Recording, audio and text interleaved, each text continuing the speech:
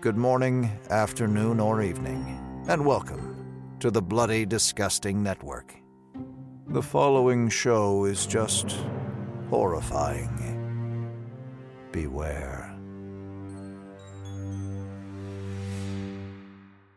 My friendship to all of you precludes my involvement with any one of you. But if you wanna make love, then I do too, and I'll be right there behind you. All in the name of oh, all in the name of oh, all in the name of oh.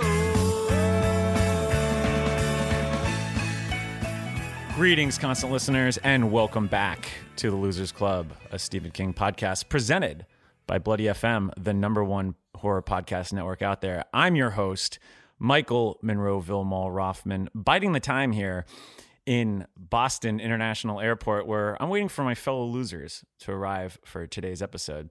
And I gotta say, I'm starting to get used to this good old New England town. If you recall, last week, we had some fun kicking back a few beers and celebrating St. Patrick's Day at Cheers on Beacon Hill, where we cracked open a bag of bones and answered all sorts of zany questions. Today, we're back on the beam, though, because we're going to be continuing our Stephen King chronological journey. And wouldn't you know it, our next destination is Cell, not the book.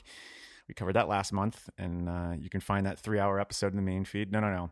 I'm talking about Todd Williams' 2016 adaptation that reunites 1408 stars John Cusack and Samuel Jackson, introduces Owen Teague to King's Dominion shortly before he'd be back for It and 2020's The Stand, and happens to adopt an orphan in Isabel Furman. Haven't seen it? Well, enter at your own risk, because we're going to be dialing up all the details. We're going to talk about the production history, which is very long, the direction, the stars, the score, and naturally, all the changes from page to screen. And hey, great timing. My pals have arrived. Coming in from Nashville, and she's truly jet lagged as she just flew all across the Eastern Seaboard in this past week, or last 24 hours. Jen, say hello and tell us the first time you answered the call that is 2016's Cell. Hey, this is Jen, DJ Liquid Adams. And Nice. he's my hero of the movie. Yeah. The first time I answered this call was this morning. I meant to watch it last night. Yeah, I hadn't seen this one before.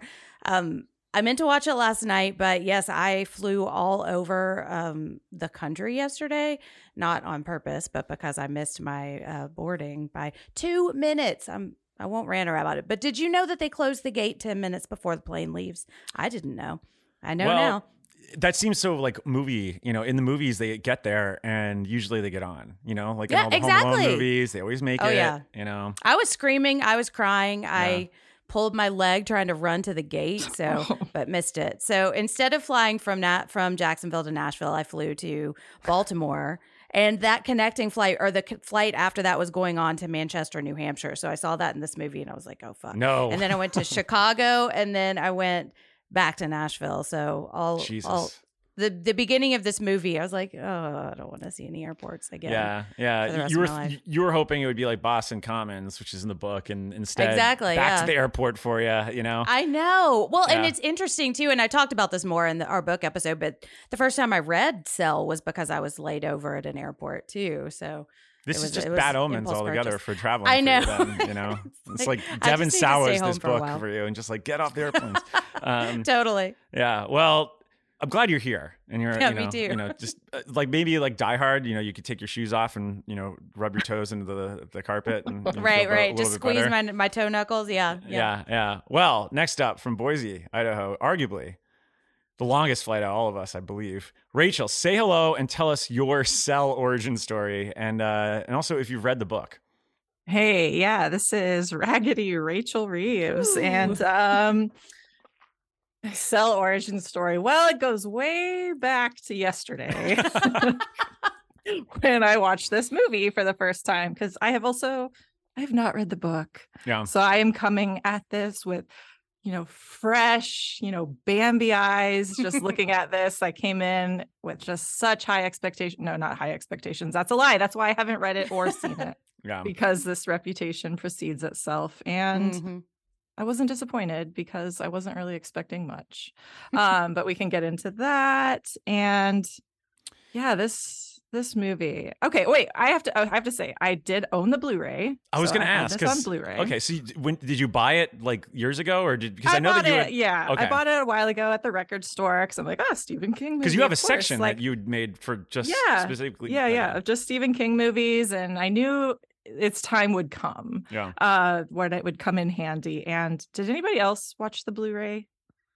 By any chance? Okay. I watched it on the Roku channel. I was watching it, and number one, this is like a movie that it's like, does this movie actually exist? And then like watching the trailers before it was like all the trailers were for movies that I'm not convinced actually exist. So I wrote some of them down. Okay. There's a movie called American Heist. Oh wow. Who's in that? The Trust.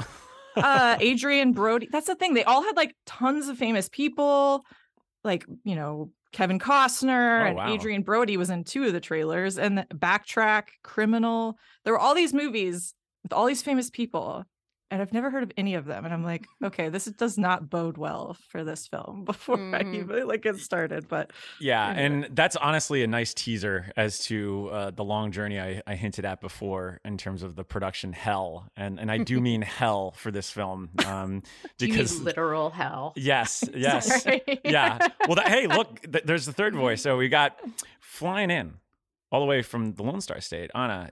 You were on the book episode, Jen and I. I was. How amped were you to watch 2016 Cell? Well, this is Anna Marie, president of the internet. Oh, nice.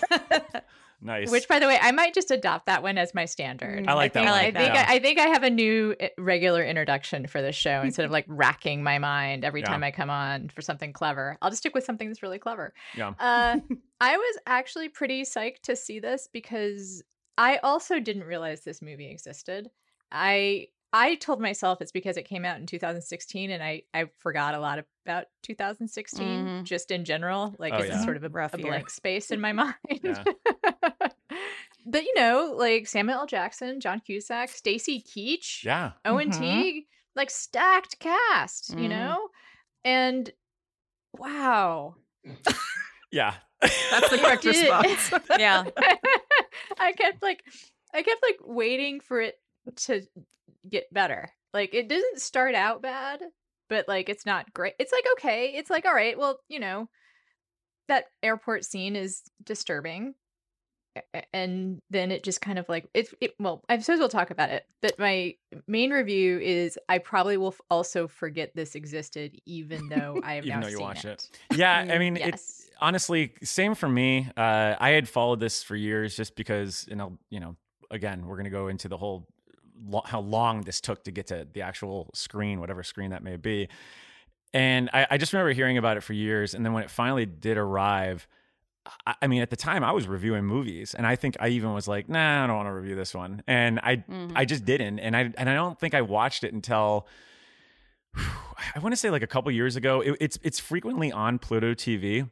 And I'm a big fan of Pluto TV just because I love just keeping the television on. I'm a latchkey kid at heart, so I need something. I need volume in my totally in my living room because I have the Ink Master channel. Oh, okay. Is that what's the Ink Master? Is that like tattoos or something? Basically, it is nothing but the reality show, The Ink Master, 24/7. Oh my god! Lots of Dave Navarro. Lots of Dave Navarro.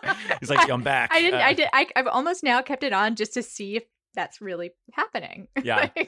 Yeah. Yep. Still Dave Navarro. Okay. Oh, by the way, go for power up to Dave Navarro. He has long COVID. So. Oh, okay. Yeah. I mean, it's when I spoke to Elvira, not to, starfucker here, but like 3 years ago, she had mentioned like, oh, I live next to Dave Navarro, and sometimes it's really loud, and sometimes I try to be loud. It was just really funny to hear this, like, oh, that's your neighbor, is just Dave Navarro, one of the craziest rock and rollers I've like on paper that I've ever read about. What an amazing neighborhood. Yeah, right. Yeah, Perfect. it's like I just hear Aeroplane playing by the Red Hot Chili Peppers all the time. Anyway, hang out with Elvira. I know. Well, hey, I would love to. I mean, look, she's got a cool pinball hall apparently too. Anyway, yeah. To Cell 2016, so it's been only a couple years in my my radar, and I have sadly seen this movie at least piecemeal multiple times just because I like I said before, I love having just Pluto TV in the background. And I know you're right. There are so many niche channels. Like there was one that is just all 90210 all day, and I leave it on during work all the time. And so I've seen the first 4 seasons of 90210, like I can't even tell you how many times, like the other day, and they jump around too. So like, they'll be like, oh no, Dylan drove his car off the cliff, and then it'll shoot to like 4 years later, and he like is a guest star, and you're like, wait, what the fuck is going on at this point? Like anyway, we've got a lot to unpack, and something tells me, call it an impulse that this place is about to go to Hades. So why don't we gather our things and head to Gayton Academy? Don't use your cell phone. We're gonna survive. Just people are gonna die. They act for the good of the group as a whole. They may be the next stage in human evolution. What's happening now is more than temporary anarchy. It's the start of a war. All right, at Gayton Academy, a stand-in for the Derry Public Library today, we discussed the film's production and the crew behind all the quote-unquote movie magic. But first, a rundown. So as I mentioned, directed by Todd Williams, screenplay by Stephen King and Adam Alaka, cinematography by Michael Simmons, music by Marcello Zarvos, the release date, June 10th, 2016. Keep that in mind. It's set in Boston, but filming took place in, you guessed it, Atlanta, Georgia. It has a sky-high 11% on Rotten Tomatoes and a 38 on Metacritic, which actually was kind of shocked by the 38 on Metacritic. I thought it would be actually lower. Jen, do you want to read a couple of reviews that we have here from for this film? We've got 2 that are from notable sources. There were a bunch out there, but I figured these 2 pretty much summarize it pretty well. So sure. Okay. So this is Jeanette Katsoulis of New York Times. I hope I'm saying that name right. She wrote, dated, despondent, and pretty much a disaster. Cell plays like a series of nods to other science fiction horror hybrids, notably The Matrix. And Philip Kaufman's 1978 remake of Invasion of the Body Snatchers. Okay, I would pick up some references, but neither of those 2. Anyways, back to her. This isn't so much a criticism of the movie's source material, Stephen King's paranoid and prophetic 2006 novel with the same title, as of a bare-bones screenplay by Mr. King and Adam Alaka that's wholly unable to deliver even a smidgen of nuance or depth. Ouch. I know. What did Owen say, though? Owen Gleiberman of Variety said, watching Cell, no one's pulse will be raised. That's clever. Since the film is about as close as you could get to a generic, low-budget, undead thriller. It's based on a 2006 novel by Stephen King, who co-wrote the screenplay, but the film reduces the book to its bare bones so that there's not much in the way of King's mood or any other kind of mood, as the characters lope from one safe house to the next. The direction by Todd Williams is draggy and disorganized, and that's a shame since Williams has shown talents as a filmmaker. He made the very scary Paranormal Activity 2. Oh, I do love that one. And before that, the very humane The Door and the Floor, a high point in Jeff Bridges' middle-aged career. But Cell as a movie barely seems to have a reason for being. Nothing on screen may prove to be quite as scary as the opening weekend grosses. Ouch. So, they mentioned Todd Williams, and let's just say it took a long time to get to Todd Williams. So I'm going to, I've been hinting at it forever, so I apologize if this goes a little long, but this is the scrambled production history, and I'll just say that this goes back to when I was still an undergrad in college, and this movie only came out 8 years or about 7 years ago. So, all right. All right. So look, that's just like the funniest. Like when I was an undergrad, is a funny timeline. Like a billion years ago. Well, now it's like, so I'm like, what about when I was an undergrad? Is that how we now date everything? That's like, how many undergrads was it ago? That is true. There's some context. Undergrads was it? So that was about, for me, it would be about, I was 2006. I was only, okay. So I'm 40 now. What would I be? 23, 24? I can't remember. Anyway. It was a while ago. The movie arrived 10 years after the book was released, but that wasn't really always the plan. And as I mentioned, the road to getting it from page to screen is a long and winding one. Hashtag the Beatles. So it all goes back to March 2006, which is really only less than 2 months after the book was even published. So Dimension Films, they announced that they had acquired the book rights and had given the job to then hostile Helmer, Eli Roth, who wasn't just going to direct the film, but he also wanted to write and co-write it. Keep that in mind. And at the time, Roth was really enthusiastic. He was citing King as his favorite writer, and then he had signed up right after reading the book. He said, "I couldn't put it down. It was such a balls-out horror movie with a smart take on the zombie genre." Now, it should be noted that this is the second King pickup by Dimension Films at the time, because the first was 1408, which arrived in theaters on June 2007 and became one of the highest grossing blockbusters in King's Dominion. So you'd think that would have sped things up for this project, and it didn't. So even then, it was pretty unclear when the project would get up and running, seeing how Roth was really busy with Hostel Part 2. And as we all know here on the Losers Club, and as we talked about last year on weighing in all the unproduced King films that are still in this developmental hell, just because this King movie is announced never really means it's a sure thing. And holy hell, is that the case here. So the Roth Cell train, it was chugging all along throughout 2006. So in April of 2006, Eli Roth told TV Guide, "I love zombie movies and I love horror movies that have some level of social commentary on them. When you read that book, you feel that Stephen King has been driven crazy by people on cell phones. I think it's such a smart contemporary idea to have everyone on cell phones turn into psychotic serial killers. I've always wanted to do an apocalypse movie, a zombie movie, and a Stephen King movie." Then they also asked him about his concerns in changing the source material, and they were referencing Kubrick's The Shining, to which Roth said, "Well, that was 25 years ago. I think Stephen King is probably in a different place now. I think he really likes me and he trusts me. Everybody has told me to just go with make the best movie out there. And if I have to change things, Stephen will be pretty cool with it. Otherwise, I wouldn't have done it. I don't want to upset Stephen King. I want to make him proud, but I've got to have the freedom to change things if I'm going to make the movie." So the following month. Oh, Eli. I know. I wish that the losers listening could see the loser face or face reactions to like facial reactions to like what you're saying. Like, yeah. It's he likes me. Yeah. It's a little, and it's precious too, because it's like you think about now, it's just like it's just a totally different world out there. But so he kind of digressed a little bit further on the film. And this is a quote from Lil Joe's library, and they didn't have a source listed on it, so I just imagine it's like maybe from like the red carpet. But he said that the production was going to be a full-on, big budget apocalyptic zombie movie that would be, quote, really sort of like more in the spirit of the Dawn of the Dead remake. And his excitement is all in these quotes, and you can tell that this was something that he really was passionate about. And this is actually a quote that I remember reading at the time when it landed. He said, "Well, there's going to be a little bit of violence," he said with a tongue in cheek. There's going to be some blood. I want to make it really, really sick, just full on sick. But I also want to try to make it a worldwide event. Like, I don't want to see it just happening in one little town. I really want to see people going crazy all over the world and just see the end of civilization." And he closed out that saying, "The thing about Stephen King is that so many of my favorite directors have adapted his work, and they're so varied. I mean, you have The Shining and Carrie and George Romero. So they wind up being a blend of Stephen King and whatever that director's personal taste is. And that's what I plan on doing with Cell." Now, reading all this, it's like, and knowing the final execution, it's just a good fate and cautionary tale in Hollywood of just how nothing is ever set in stone. Like, it's just, the big budget, the wide scope, anyway. So by July, it was reported that Cell would film in spring of 2007.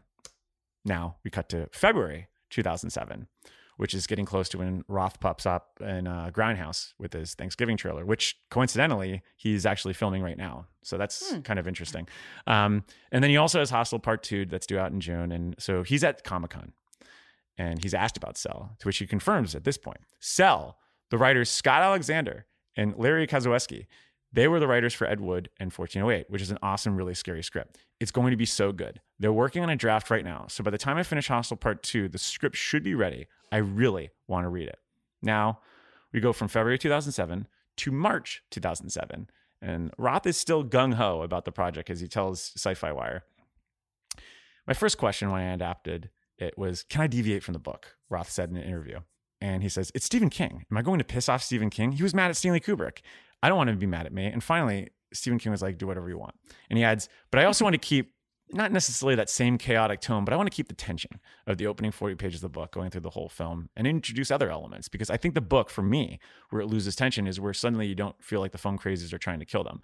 I find that it's finding other ways to make it so that you feel the tension that any second you can get killed, and I want to carry that throughout the whole film."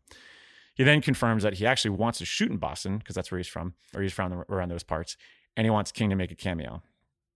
All this sounds fine, cool, interesting. May 2007. And our super pals over at Fangoria speak to writers Scott Alexander and Larry Kazueski themselves, who are now a month away from seeing their own King adaptation 41808 hit the screen. So this is a good time for them. Alexander says, people think they have to be connected at all moments of their lives. So we're trying to make the movie a big indictment of that. And he's talking about the cell phones. We're using the novel as a jumping off point. The book is very sarcastic about this world of people and what they have brought upon themselves with all their freaking cell phones and emails and pagers and Bluetooth and all this stuff. But after a certain point, the novel sort of moves on to new ideas. We're trying to keep the movie focused on that original theme because it's very timely and provides a really good shape to that material. He adds, there's much more action in Cell, and particularly because Eli is the director, we'd be crazy if we didn't make it visceral. And at this point, Kazueski, I'm fucking up his last name big time, doubles down on that sentiment. He says, the best sequences in the book are the ones that get really violent and horrible and funny all at the same time. And that's why Eli is the perfect director for it. Okay. So June 2007 arrives, as does 1408. As this Hostel Part 2. Calendar pages just keep getting ripped off. I know. It's just boom, not happening. So this is when the bad news kind of starts seeping in because Ross starts revealing. He reveals the cinematical around this time that he's kind of feeling fatigue because he did the trailer for Grindhouse and then he just finished Hostel Part 2, and he says, he needs to take a short break after all the press for Hostel 2 before he gets into Cell. And the big tell is when they ask him if he'd be up for more King. He says, the only thing that matters right now is the script. Once I finish Hostel Part 2, I'm going to take a short break and dive into Cell. And the first nail in the coffin arrives shortly after that, when Roth confirms, I am not directing Cell anytime soon. And I most likely will take the rest of the year to write my other projects, which means I wouldn't shoot until the spring. And you wouldn't see a film directed by me in the cinemas until at least next fall, which would be fall of 2008. So then July of that year, July 2007, there's reports that circulate that Cell actually might be filming in October. And then Roth comes back and goes, no, it's on hold. Nail 2. So we're up to 2 nails now. Now we jump to October 2007, which is my first Halloween here in Chicago. That was fun. Oh. Roth tells MTV News, the latest with Cell is that the script is not finished. This is all never a good thing. When the script, it's been 8 months now. It's like the script is not done. No good. So he goes, I realize that I can't multitask in the writing department. I can only kind of do one thing at a time. So right now I'm working on a guest director episode of Heroes. That dates this. And then I'll work on Trailer Trash, which I guess was his, I guess he really loved doing the Thanksgiving trailer. So he was going to do a bunch of things of that. And then we'll see about Cell after that. Nail 3. Now, a year goes by. There is from what I could tell, I couldn't find any quotes in 2008. So it's a year of radio silence in 2008. And then finally in 2009, the Wrap talks to Eli Roth and he says, I walked away from it. I love Stephen King and I love the book, but I want to write my own stories, which is the final nail there. So why did he leave? And ultimately it comes down to creative differences. And later on in 2009, speaking to Fangoria again, Eli Roth said, the script wasn't ready, and the studio, in this case, Dimension, had a very different idea of what they wanted as opposed to what I wanted to make or I hoped to make. Instead of fighting with them, I thought, what's the rush? But then I quietly let it go. Now, that's just the first half of this development. This is just Eli Roth. Ooh. But knowing what we know now and what we've seen of the final product, what do we think of Eli Roth being attached to this? And first off, what are our thoughts on Eli Roth? Jen, I know you have some conflicted thoughts on I know Hostel's not a favorite of yours, right? No, it's not. I'm proud of myself because I was scared to watch that for years because I thought it was going to be super gory, and it is. And so I got through it and I watched it, and it's interesting. I don't love Eli Roth. I find his need to include boobies in everything a little less what I want in movies. But I think I would be interested in watching his version of Cell. What I like about him is that I feel like he does go for the gore and the I feel like he's really good with the effects, which I think is something, not to spoil talking about this movie, but I think that's something that's lacking in this one. So I would like to see it punched up with him. And it's kind of like when I think about Ryan Murphy, his storytelling is not my favorite, but when he's adapting a story that is like a true story and he doesn't get to mess around with the events, that's when I like his stuff because I think he has a good eye and he's able to bring things to life in an interesting way. So I think if Roth could take this story and just like really kind of gore it up and bring all of the really grisly elements to life. Sorry, my voice is being weird. I blame Eli Roth. The pulse. I think it's you got the pulse at the airport.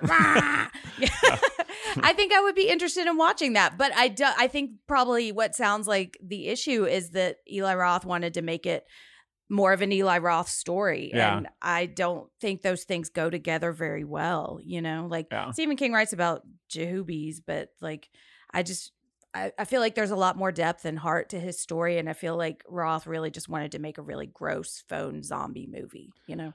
Anna, you've read the book with us, and do you feel like maybe some of the script issues that they were having that could put this on hold was because it's what we discussed in the book. It's like once it gets going, it's like, where do you go? Like, do you think the translation was going to be too hard, maybe? Yeah, well, every time I see a mediocre King adaptation, which is often, right? Yeah. It gives you a chance to reflect on what makes it so difficult, right? To translate his stuff to the screen. I think we've probably talked about this several times. I think it has to do with his dependence on the interior monologue and interior kind of voice of characters, which he does really, really well, right? Like he's able to capture not just the way people talk to each other, but the way they talk to themselves. Yeah. And so in this particular book is a lot of that, despite the fact it's called Cell, right? It's actually not about it. Well, it has people talking to each other, but it lives or dies, as it were, with Clay. You know, like his perceptions, what he's thinking, what he's feeling, and this movie has none of that. It makes some interesting innovations, I think, from the book, and some interesting. I think the ability of the phoners to turn people through their static voice, I thought was a good innovation. You know, I think shortening the trip to some degree was a good thing to do. Except, like, you know, his view of Alice and his view of Tom. We don't get anything about Alice and Tom here, I feel like. Like, I really liked the Tom. I mean, Samuel Jackson can make a character out of a paper airplane, but he's given nothing. He put snakes on it. That's how he makes it. And that's what nothing. He is given just nothing to work with here, except for like he's gay. We know he's gay because he says he's gay, right? Yeah. Whereas I think the Tom in the book, actually, I was saying like to myself, do I appreciate the Tom in the book? Because sorry to move on, but like I do think this is related, right?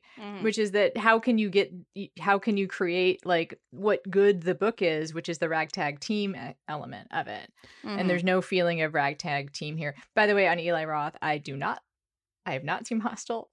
I probably will never see it. I'm probably a little bit of an odd person out on in this little club because the body horror is just like too much for me. Yeah. But and he goes there. He definitely goes. And I will never see Hostel. Yeah. I do want to say that I appreciate what he's done for horror culturally. I think that he's a real force in what has been a real rejuvenation of the genre over the past 10, 15 years. And it elevating it to something that looks like this, actually. And we'll talk about the look of the movie later, but he's responsible for, I think, to the extent this movie looks good, I think we can kind of trace that back to Eli Roth. Yeah, I mean... go for it, Jen. Sorry. I was going to say, he has a reverence for the history of horror in a way that I really appreciate. I don't love his eye and I don't love his storytelling sensibilities, but I do love that he likes to reference things, but in a way that feels interesting and new. And like, I watched his history of horror and it was good. Like, you can tell he really loves the genre. Yeah. And when he interviewed Stephen King, he like nerded out and he gave him like a little miniature from Maniac, which is just cool. So yeah, he was probably I agree with you. He was probably like on the set, just be like, "Yeah, you really botched that adaptation of Cell by walking around. Should have let me add more strippers." Oh God, yeah. Rachel, where are you at on Eli Roth? And do you kind of wish that he was attached to this project or had stayed attached to it? Well, I would be interested to see it for sure. I don't care for Eli Roth as a person necessarily, not like I know him personally, but some of the things that have come out and things that I've heard about him, not necessarily a fan of. And I don't particularly care for his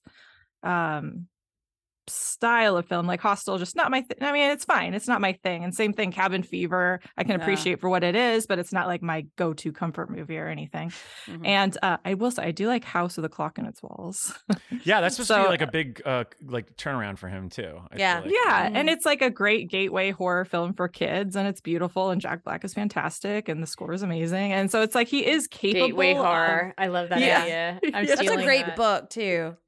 I haven't read that, but like I do think that he is capable of doing things outside of his style of really, really violent, really intense, like that kind of horror. And that's just, I think that's what he wants to do, but he is capable of doing more. Yeah. So I'd be curious to see what he did with this, because I think something that's missing for me in this film are those elements. It doesn't feel very scary. Yeah. It doesn't like there's some brutal things that happen, but it doesn't feel horror-ish to me. Totally. I agree. And I think he would bring that element to it for sure. Totally. And I think that's it's weird. It's like this, it's kind of a chicken and the egg situation, or not really that, but like kind of like, well, you could have this, but you can't have that, and I think with, by going with someone like Todd Williams, who I'm going to get to how they got to him in a second, you get a lot of the human elements I think that the book really strives on, or maybe you don't because there's not so much of it in the script. But I think that director with what he's, given his filmography, I think he's be able to tackle that more than, given, Eli Roth's background.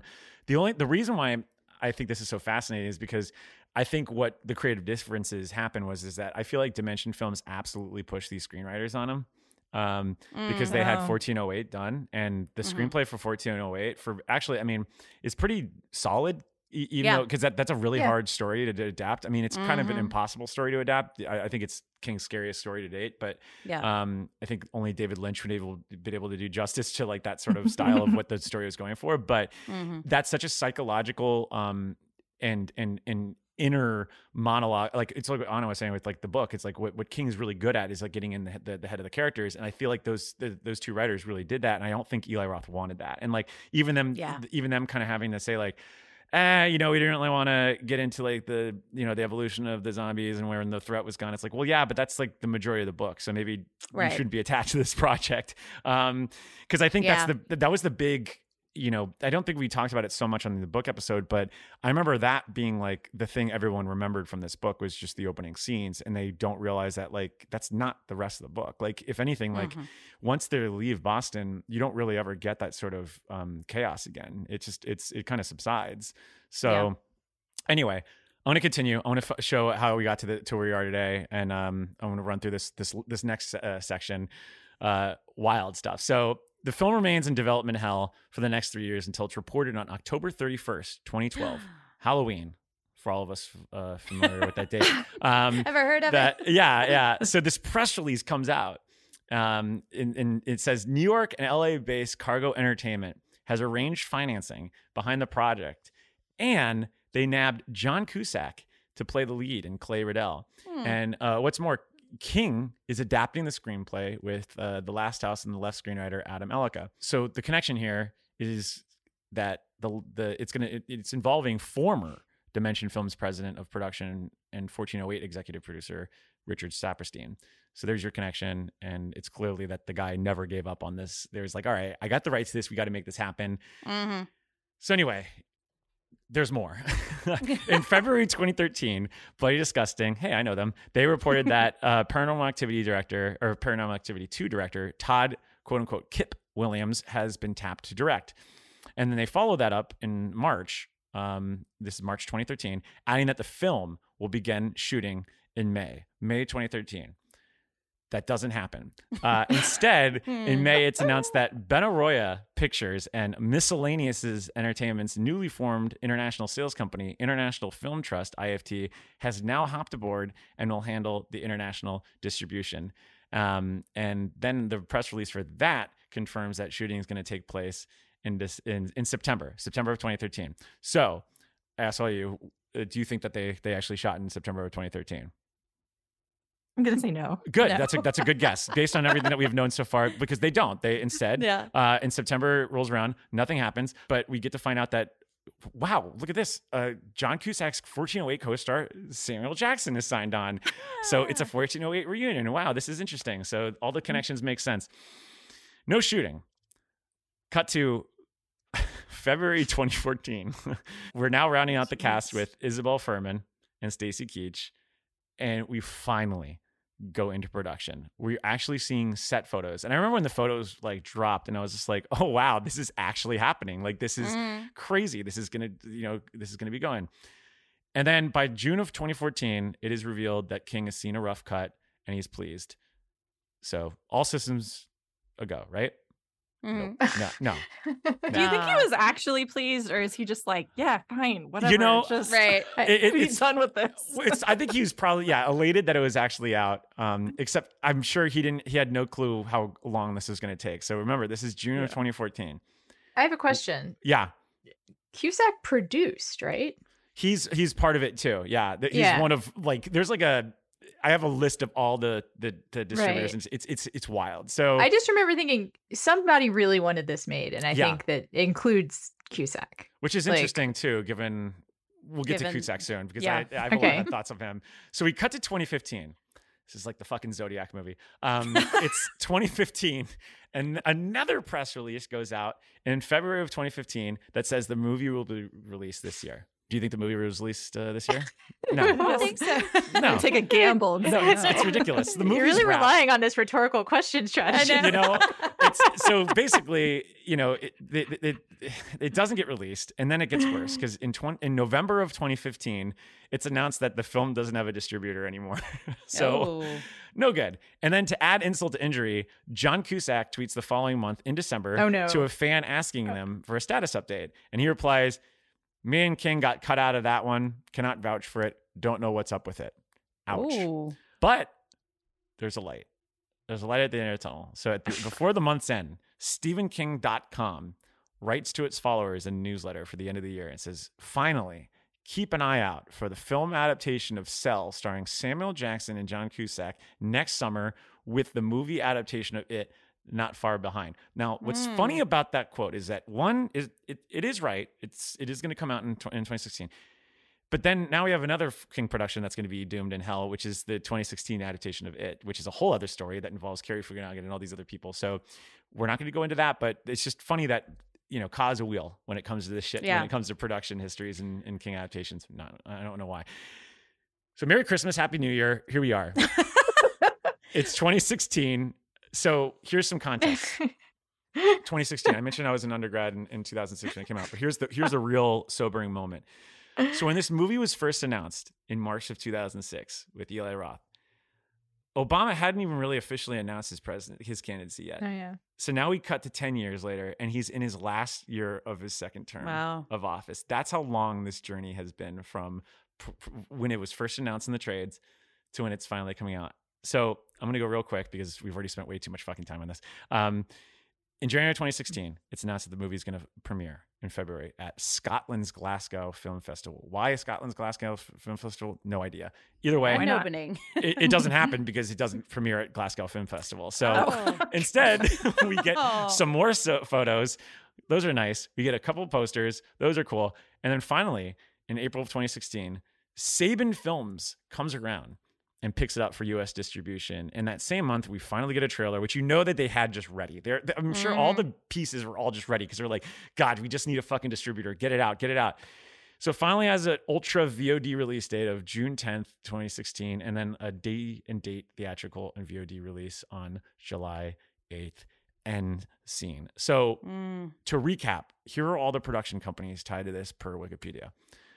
Benaroya Pictures, International Film Trust, 120DB Films, Cargo Entertainment, The Genre Company, and then finally the distributor Saban. So that's 5 production companies tied to one distributor, and that's not even the first distributor on there. So this has been an incredibly long-winded lesson on just how impossible it is sometimes to get movies made in Hollywood, even when you have an all-star cast, even when you have a Stephen King written screenplay, and even when you have Stephen King IP that's tied to it. Nothing's guaranteed. So let that be some context as to how fucking impossible it is to make movies in this goddamn town. So, wow.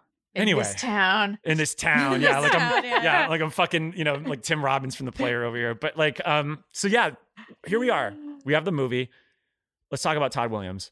So a single D, I think we should say also. Single D, That yeah, feels very important to his characterization. Yeah, that'd be like Yeah. if I'm trying to think if.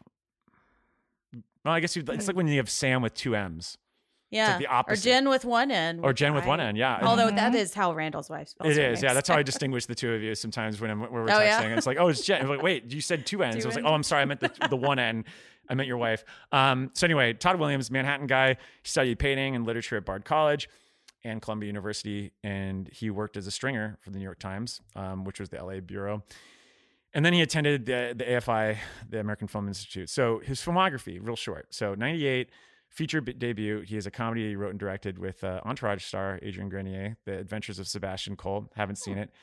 The film that I have seen is just the one that's a pretty notable film in his resume, which actually seemed to be promising more of a future for him, was 2004's The Door on the Floor.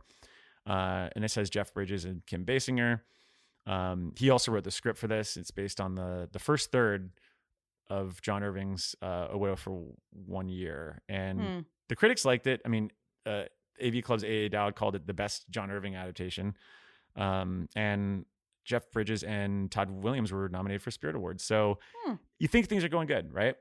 So he does another movie, which I couldn't find much about, was called 2009's Wings Over the Rockies. Couldn't hear about that. But he comes on board, and as I mentioned before, Paranormal Activity 2, which is in 2010. And you see that's a little left field, and there's a reason for it, because Kevin Grutart, who had directed the not-so-great Saw 6, he was attached to it. He fell out, and then they had their own fucking issues. So they had all these directors that were attached to Paranormal Activity 2 that I thought were bizarre. So like Brian De Palma was attached to Paranormal Activity 2, which is wild he'll make to me. anything. I know, right? At this point in 2010, is probably like, oh, I'll do it. Brad Anderson, who I really like, and Akiva Goldsman, not Hollywood Hack, as Randall calls him, and Greg McLean, they were all attached, and then they didn't come in. So he comes in, he does this. So he's now in the horror mold. So Cell is the last movie he did. That's the last thing I saw in his filmography, which is, kind of sad because... Has he done some TV since then? I think...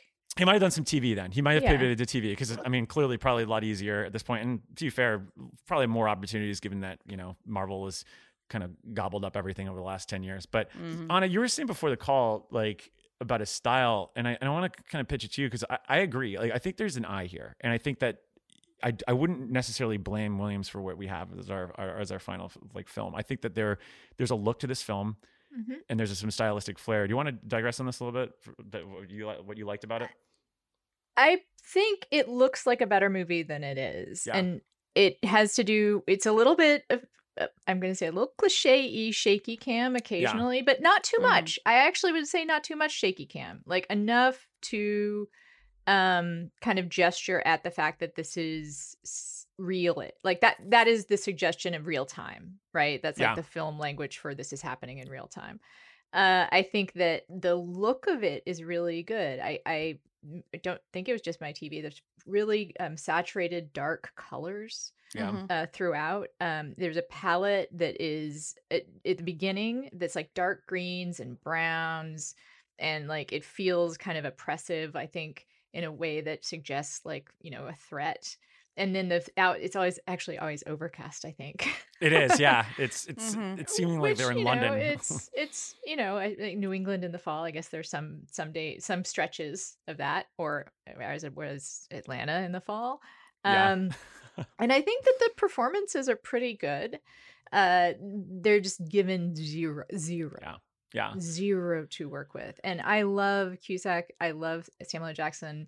I love like Stacy Keach, especially. I was like, wow, that was quick. Like he was on set for like a day, and he's not great, but like still, he's Stacy Keach. Like you get gravity, you get a center of gravity to a scene. Like when you have someone with like that, that kind of presence, you know? And I wish that the Gayton Academy had that was a part I really missed from the book. Oh, 100%. Yeah, I agree. Was having that relationship play out. Yes. I also actually missed Alice being a little crazy. Oh, I agree. Yeah. I think I didn't, when we talked about it, I didn't love it in the book. It's too much, but here it's just completely gone.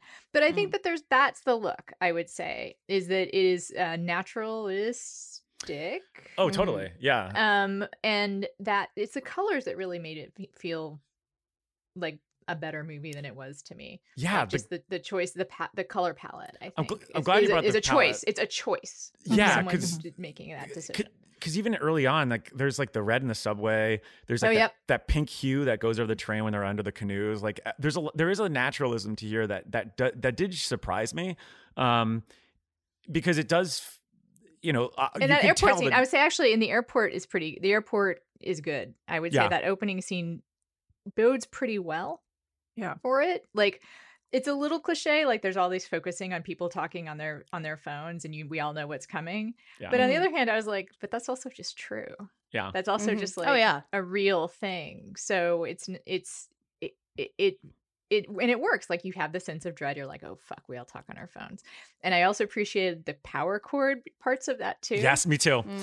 Like because that's another thing about modern life that that's not quite in our consciousness enough as much as actual talking on the phone is the need to ABC always be charging. And then the sort of weird anxiety that comes with not being able to charge your phone. And I think also the direction of their, like, it is out of nowhere, but like it is this airy scene and then suddenly like goes quick to the ground. Yeah. So I think choices are made. Yeah. He calls it juice all the time. Like, I'm out of juice. Yeah, that's weird. I don't know. Does anybody else? I have not. No. Maybe, okay. I can That's see what I call Cusack. actually juice in my house. Like we're out of juice means I want orange juice. Yeah. It's a Minute Maid or something. Yeah. Exactly. Rachel, what did you make of the look of the film? Did you like? What are some things that caught your eye? I mean, I do like how it looks. I think it is very expected especially at this time, out of a, quote unquote zombie picture, because it's like Walking Dead is in full swing, that we've had like a whole new like zombie revitalization. So it did feel very expected, but not bad, not in a bad way. I do feel like this movie just had to have been edited to hell. I agree. Yeah. You can tell.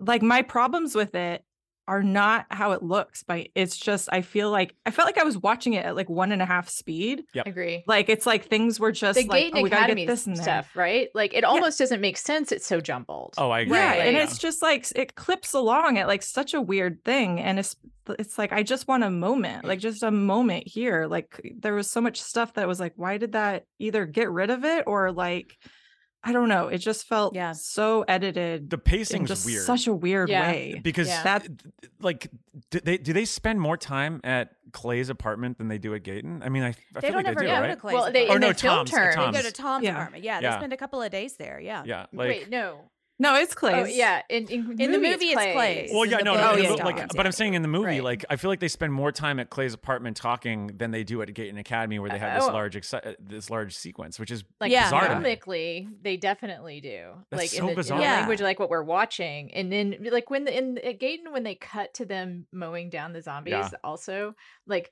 There has to be a scene. There's a scene. Yeah, I agree. Or two, or three. Yeah, where they're discussing the plan, where they're like, whether or not we should do this.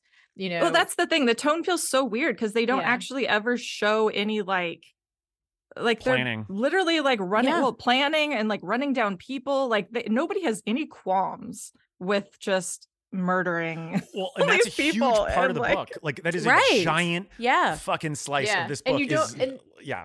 And there's no understanding that like the phoners are getting revenge or anything. Nope. Right. Like, there's no sense. I mean, I guess so full disclosure, this is something I had a phone open while I was watching this, and I remember I had to rewind it a couple times because I was like, oh, Anna, you were on your phone, you weren't fully paying attention. And then I was like, oh no, actually that really didn't make sense. Like I did the same thing with the ending. I was like, wait, did I miss something? What's going on? Yeah, I wasn't on my phone. It just feels like I was on my phone. Maybe that's the real directorial vision.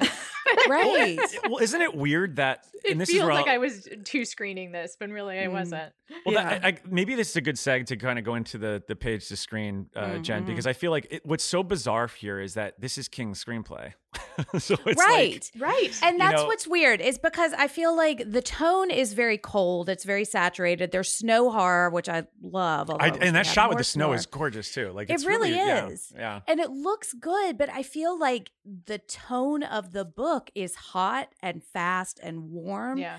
And it just doesn't match, like the point of the book and what makes the book interesting is the connections between these characters. And I feel like the point of the movie is set piece, action piece, plot point. And, it just feels like a jump. And so we're missing what hangs it together, But go into, because obviously there are some major drastic changes. There are some major changes, yeah. But that's so, I'm so glad you brought that up, Rachel, because that was literally what I was going to ask is just, I watched this with Sammy, who hadn't, had my girlfriend who hasn't read the book. And so I was like, she was like, I really don't, look, I'm reading up on the Wikipedia, try to figure out what the hell's going on with the cell phone logic and everything. And I was even saying, I was like, I've read the book twice. And even watching this movie, I don't really know exactly what's going on even towards the third act, because it's like, there is so many complicated, you really get in the weeds with like the kind of science or the pseudoscience of what's going on with the walkers in the book. And the movie just absolutely punts all of it. And so it's like, I wondered, like, someone who hasn't read the book, what do you make of that third act? Like, cause it's like, cause I can't even explain like what the fuck's going on with them walking around the tower at all. Like, I really can't. Yeah. Like, it's just. Oh, same. It's like one of those things where at a certain point you just kind of give in and it's just like, all right, just let it wash over you. And I just stopped asking questions because it's so, and the whole thing with like, the Raggedy Man and stuff, like, it's just very, I don't know. It's confusing. It's just there. And I don't know. It's not explained well. I still couldn't necessarily tell you like, okay, so is he a real thing? Like, is this right? Like, where did this come from? Is this an anomaly? Is there some sort of like mastermind behind this? Is this aliens? Like, I have no idea. See, that's what's so interesting about this is that like, even reading it, like, there are parts where I can put together, like, when you see the cell phones out in the front, you're like, oh, okay, that's how they're doing this scene in the book. But if you don't have that context from the book, it's like, what? Like, what is happening here? Yeah, because they don't it seems like also like they kind of know what it means. I mean, like, there's a or they weird don't feeling, care. It feels like they just don't care. Which they don't also talk like about there's got to be a scene missing. There's got to. I actually now I'm really into this idea that it replicates the feeling of watching a movie while you're on your phone. The movie is actually the equivalent of watching a full. Yeah. Actually, it makes you feel. Now I believe it's genius. It makes you feel like you're on your phone while you're watching it, even though you weren't, because there's just huge parts missing, and you're like, oh wait, oh no, I missed it. Yeah. And it replicates the idea of having to watch something that you can't rewind. Genius. Change my mind. And listeners, what you don't know is Anna just opened her mouth for 5 minutes and just emitted the AOL sound, and we had to cut it out. I did like that change. I did too. I thought that was interesting. But I do wonder, you mentioned Stacy Keach being on the set for one day. That does make me wonder, like, maybe that was the case. And they're like, all right, I guess we just got to get rid of these like 4 crucial scenes that explain. Yeah. Like, they need a Glenn Bateman moment for him, and he doesn't really have one. It's just kind of like him saying a couple things. That's the point of his character. It's literally the point, and he kind of gets cut out. So I do wonder if, like, maybe they didn't have enough time at the Gayton set, and they're like, all right. Well, they had to fit 50 other things in, too. This is genuine. I mean, I remember a specific point where we rewound it, which was actually between Boston and Gayton Academy, where I was like, wait, and where I was on my phone for half a second. And then I was like, wait a minute. Like, how did they get, how did this happen so fast? Like, just around the corner, How did this happen so fast? I guess even when he leaves the airport, it's like they're in the tunnel, and then he's like, "Oh, there's my house." It's like, so you're right around the corner from there. I'm making sorry. I am doing the podcast with my friend Dan, the science fiction podcast, tomorrow. And he's at Tufts, and so he's 10 miles outside Boston, which is now a meme from Last of Us, right? Yeah. Because they have that horror, the mountains 10 miles outside Boston. And I was thinking, like, I almost first thing I did was to call Dan and be like, how long would it take you to walk? Just give me a sense, because I don't think it's like whatever amount of time. I think any airport in any city, to walk to some place, that is going to take like a day and a half probably. Like, for me to walk to O'Hare, I mean, maybe I could get it done by like the end of the day. if I'm really like huffing and puffing. Like Midway, no way. But like, I just can't imagine going from Boston International Airport to your apartment. And it's the same day and the same time of day. Like, right. Well, and like, they cut out the whole monologue with DJ Liquid where we really get to know his personality and like why he's there. I'm kidding. There's I imagine DJ Liquid. I missed that. I missed a little bit of like, I wanted to know who DJ Liquid is. Yeah, like even if only to make fun of him, that's fine. You know, I know, like, exactly. But I'm sorry I kind of went on that tangent, but it is weird. Like, because you can show passage of time, right? Like we didn't have to be with them for like the amount of time it would take to walk, but it just feels like no time. Yeah. Also, everyone becomes expert shots immediately. Oh, totally. Yeah. Mm-hmm. Yeah. Totally. Yeah. In a way that's like, even for a horror movie, kind of. Well, you played first person shooters, right? Oh, right. Oh, yeah, totally. It's exactly like it. Same thing. No, Well, there was like a cut scene where they were playing Clay's Xbox in the apartment, and they're like, "Oh, it's my turn now. I guess I'll learn how to do this." No, it's very strange. Like all the exposition with the dialogue, it does feel very piecemeal in a way that screams like not only just budgetary reasons, but like interference, being like, we don't need this, cut it.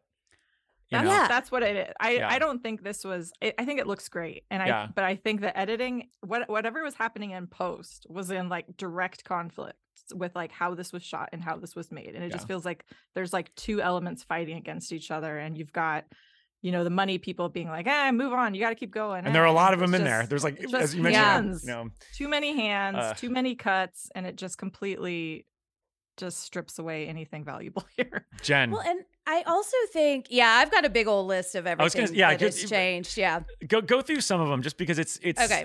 I'd like to see Rachel's thoughts on this because there's a lot of differences here. Yeah. Okay, so I've divided these up, and I mean, if I listed every single change, then we would be here forever. Yeah. I tried to think of the changes that I think matter, and why they matter, and so I divided it into changes to the story, changes to the character, and then I have the ending in its own separate category. So okay, so the story begins in the movie. It begins in an airport, and it changes to the. I'm sorry. In the movie, it begins in the airport. The story, it changes in Boston Commons, which I think I understand why that change was made. It feels like just a much more easily containable shoot, Mm-hmm. Yeah. I do think that it like numbs the stakes a little bit. Like it doesn't feel like such a big disaster. Which is funny given what Eli Roth was saying his intentions were to show the world. Like you literally just see like one terminal. Right, exactly. Like, yeah. And I've been to airports recently and they're bigger. Okay, another difference too is texting exists in this world, which I think is really interesting. That's something we talked about a lot on our book episode is phone use in 2006 versus phone use in 2016. Clay also has a cell phone in this movie. So he makes a big deal about, it is. And a lot of it is to his characterization, but it's a big change. And it also makes phones still somewhat usable in this world, which in the book, I feel like they just chucked them because they were afraid. Another thing that I really missed in the story was it was extremely easy to burn the fields. Like in the book, it is this whole process. They have to like pry open the stuff which I mean, I don't know. Keys and hoses. They have to like go to a gas station and that's honestly when you get time to figure out what's going on with like the walkers because you see them like interacting and holding the puppy book and everything. But and who these people are, and it reminds me of Larry and Nadine getting gas for motorcycles in the stand, So we just missed that part. And they're also when the truck explodes, like all of these body parts rain down all over the place, and I remember that being a fun part in the book. Okay, so the death of the head is different, and the head is Stacy Keach. So in the book, he is they've been at Gayton Academy for like, I think it's like a week or so at this point. And they're about to move on, and Jordan is super attached to the head. And so the head is planning to die by suicide so that, because he knows he's not going to make it if they try to walk away, but he knows that Jordan is attached and will never leave him behind. And so the Raggedy Man, after they burn the whole fields, I said he gets Halloween 2'd because what happens, he gets the Dr. Mixter in the eye. The Raggedy Man in a dream makes him drive his pen through. And in the movie, he's impaled by the explosion. And I think like the reason that matters, I think, is because it kind of implies the warning of like they are fucked because they tried to mow down this flock of phone crazies. And that's really just missing. The part with Tom killing the lady's brother, which cracked me up a little bit, but that's not really in the book. Ray's death is a little bit different. When we go to Clay's home, this is a small thing, but I think it matters. So the note he finds is not on the refrigerator in magnets. It's a note written out in paper, and he finds it. And he finds it like feet away from the dead body of his kid's best friend, which I think really kind of ups the stakes. It provides that moment where we're afraid it's Johnny's body, or that we're going to find Johnny's body around. So I think we lose something. There's not the Raggedy Man in the closet scene. That's not in the book, which means we lose a little bit of pound cake when Clay sees his wife in the phone crazy crowd, and we get to hear about her sexy doctor shirt. So that's the difference between the story. Yeah. And then if we talk about the difference between the characters, we already talked about Clay having no cell phone and being a holdout. And so in that, like, you just couldn't do that in 2016. Like, nobody was a holdout at that point. But we lose a lot of the commentary on phones because I feel like Clay really kind of echoed a lot of King's feelings about cell phone technology. We don't really get that here. Let's save the characters for heroes and villains. For heroes and villains. Yeah, I think that'd be cool. I think because the big thing here is that like so. Now you know all this, Rachel. Like, yeah. Well, and the ending is different too. Do you want to talk about the ending? I think that's a good natural seg because I think what's ultimately so crucial to the book, especially when you get into the final act, is just kind of the capabilities of what these phoners are able to do, and they only kind of are inferred in this movie. And I think the issue, I think there's two prong here. One, I remember, and I said this on the book episode, when I read it for the first time in 2006 and I got to the evolution of the phoners, I was like, what the fuck is this? Like, this is insane. Like, how I can't even visualize it. Because, I mean, spoiler for the book, but Raggedy Man floats and he's able to to fly and stuff. Not in the movie. Probably couldn't do that budgetary wise. But I do think there's a concerted effort to try to ground it a little bit more in ways that I don't think the book gets a little like wilder and ambitious. And I think on paper that might work when you're reading it. I don't know if it doesn't really work that well, but on film, I just don't think it works. I do think that there's at least an attempt to sort of rein it in a little bit more. But the problem is that there is just no drive anymore at the end of this. It's just kind of like, I keep got to get my son. And I got to go to like the whole idea of going to Cashwalk makes no sense. Yeah. And it just, So then the ending at this point, it just feels like sort of like he needed to come up with this sort of Canterbury Tales-esque ending to kind of give a horror punch to it, because the ending's different as you're going to go. So it's very different. Yeah. And I mean, so when they kill the flock in the story, like the phone crazies and the president or the Raggedy Man, they're like enraged and they send them all these ominous dreams and they mark them so that none of the normies are supposed to mess with them. They've like marked them for this giant public execution that's going to happen in Cashwalk. And so they orchestrate it to get them all to this place. They've been like ostracized from everyone at this point. Right. Yeah. And it's good in that it's a commentary. I agree. You know? Exactly. Yeah. And there's more to it. And it just causes people to talk to each other, which I think gives us more heart to the story. But so the whole group ends up at this place, which is not a giant phone tower. It's like a carnival ground and it's a phone dead zone. So they have to organize this whole thing where they blow up the flock, and they do blow it all up, but they get away. And Clay is like, the final scene is actually playing out, except his son is like all phoned up, and he's trying to he's hoping that he's going to be able to get the right signal and that he's going to reboot. So it ends. It's kind of like the difference between the missed ending of the story and the book. It's like there's hope here. There's like, I might be able to get my son back. There might be a way for humanity to go back, and I feel like we lose all of that with this ending. Yeah, and I found I don't know how true this is, but on IMDb, for their trivia, they said that King had announced in 2009 that he had written the screenplay and had created a new ending because there were complaints about the ending for the book, which is so funny because I actually think the ending for the book is actually like one of the stronger moments towards that final act. And I don't know why just if budgetary wise, when you think about it, like that ending is so much more economical than what they have here in the movie, where you have this like outlandish sequence, which, by the way, when he's driving the truck down the it just looks ridiculous. Like the whole sequence just is like, it's so, we need an explosive ending. Like I was thinking during that thing, is this supposed to be funny? I know, like, that right? was my entire, like, I was like, he's in an ice cream truck right, full of C4. Like, and yet there's no visual language or language in the movie that indicates it's supposed to be funny. And there's like a couple of funny lines in the movie. Like literally, like I think I wrote down the two that there were. Samuel L. Jackson saying I'm a black man with a crowbar. Yeah, that's a good line. And that was a good line. Yeah. And I think there's one other. I'd have to look at my notes. But so I just want to comment on the ending if I can. Go for it. Yeah. Which is that I am not super fond of the ending in the book, but mainly because it's like it doesn't tell you things are going to be okay. Like if you're going to indicate things are going to be okay, might as well like go ahead and tell us things are going to be okay, instead of like, who will they be okay or not? Will he get his son back or not? Because it's not, whatever. And then King even confirmed on the message board like afterwards. It's like, why didn't you just put it on the page? Like it just just go ahead and write it. Go ahead and write that they're happily ever after. I don't mind happily ever after endings, Yeah. And if you're not going to have a happily ever after ending, I don't mind that either. But also choose one. Yeah. Right. Like that. Go all the way in one direction. That's why the ending of the Mist film is so good. Yeah. I want to even if you don't like it, it's still effective.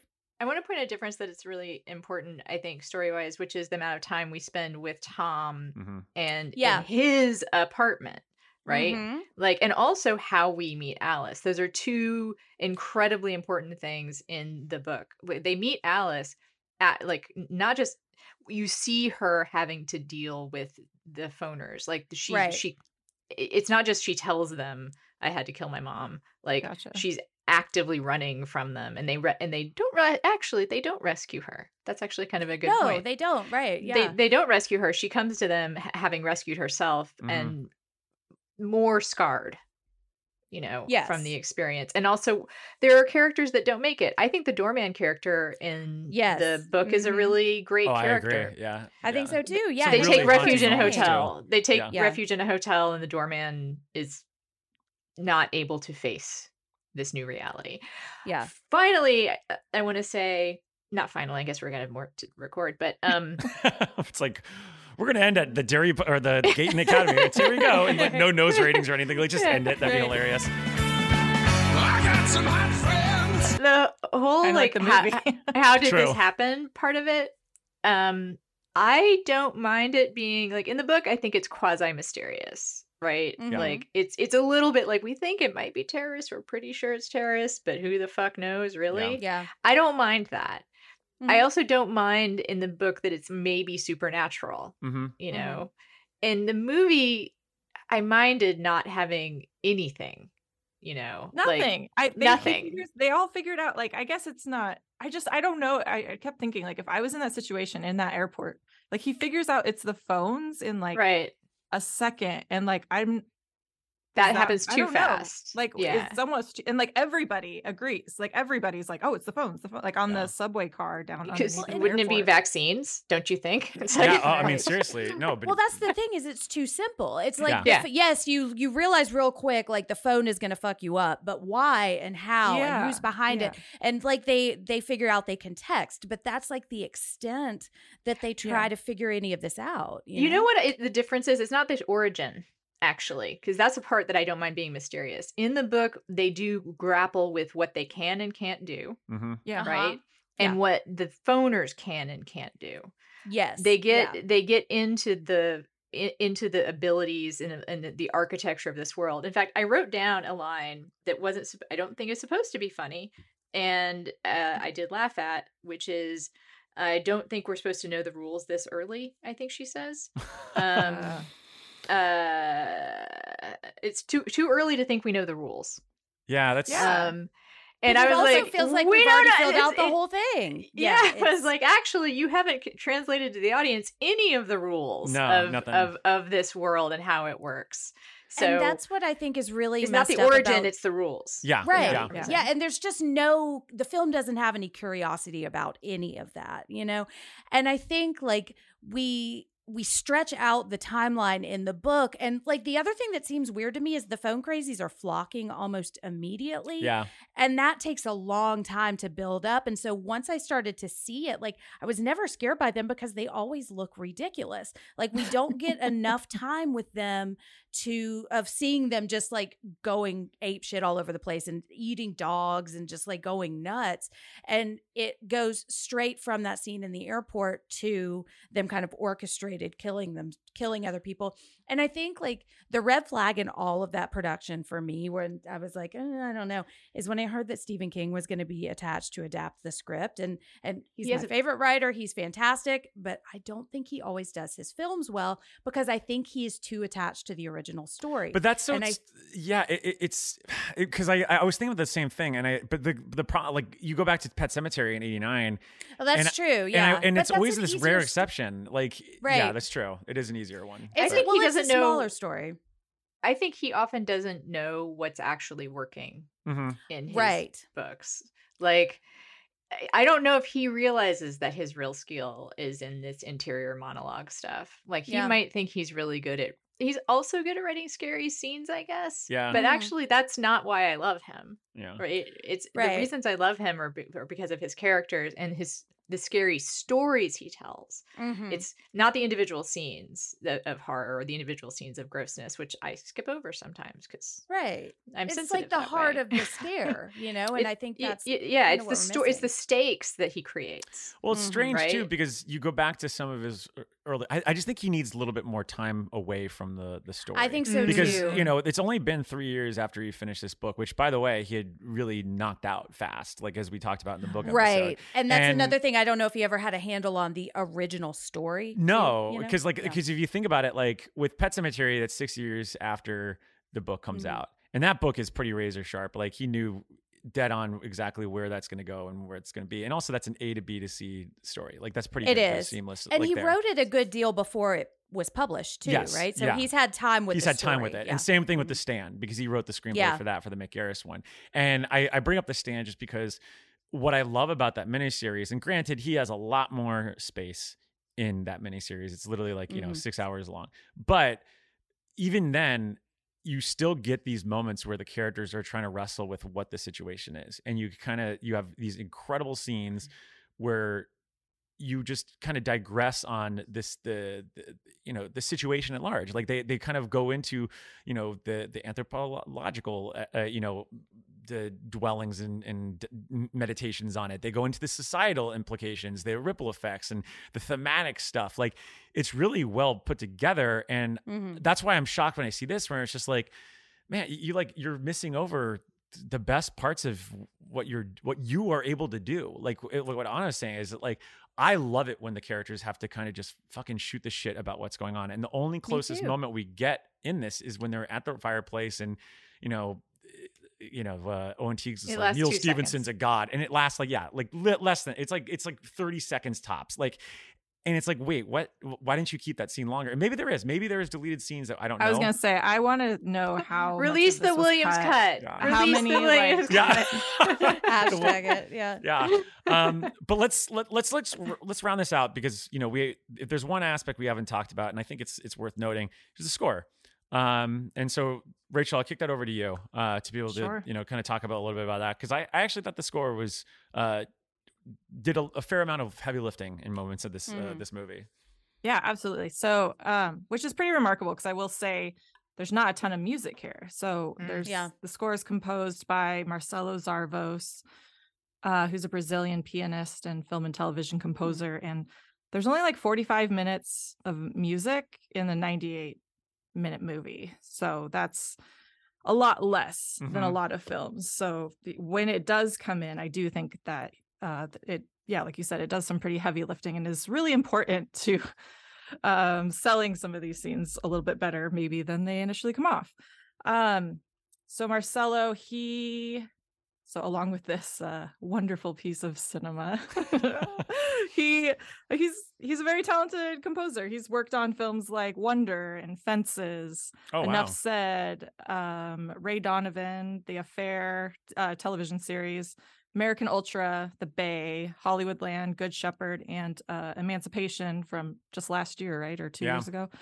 But he came to this because he had previously worked with Todd Williams on The Door on the Floor. So that's how he got involved with this. And I just have a little quote here. He said, I had worked with the director Todd Williams on The Door on the Floor, a very different movie from Cell, to be sure.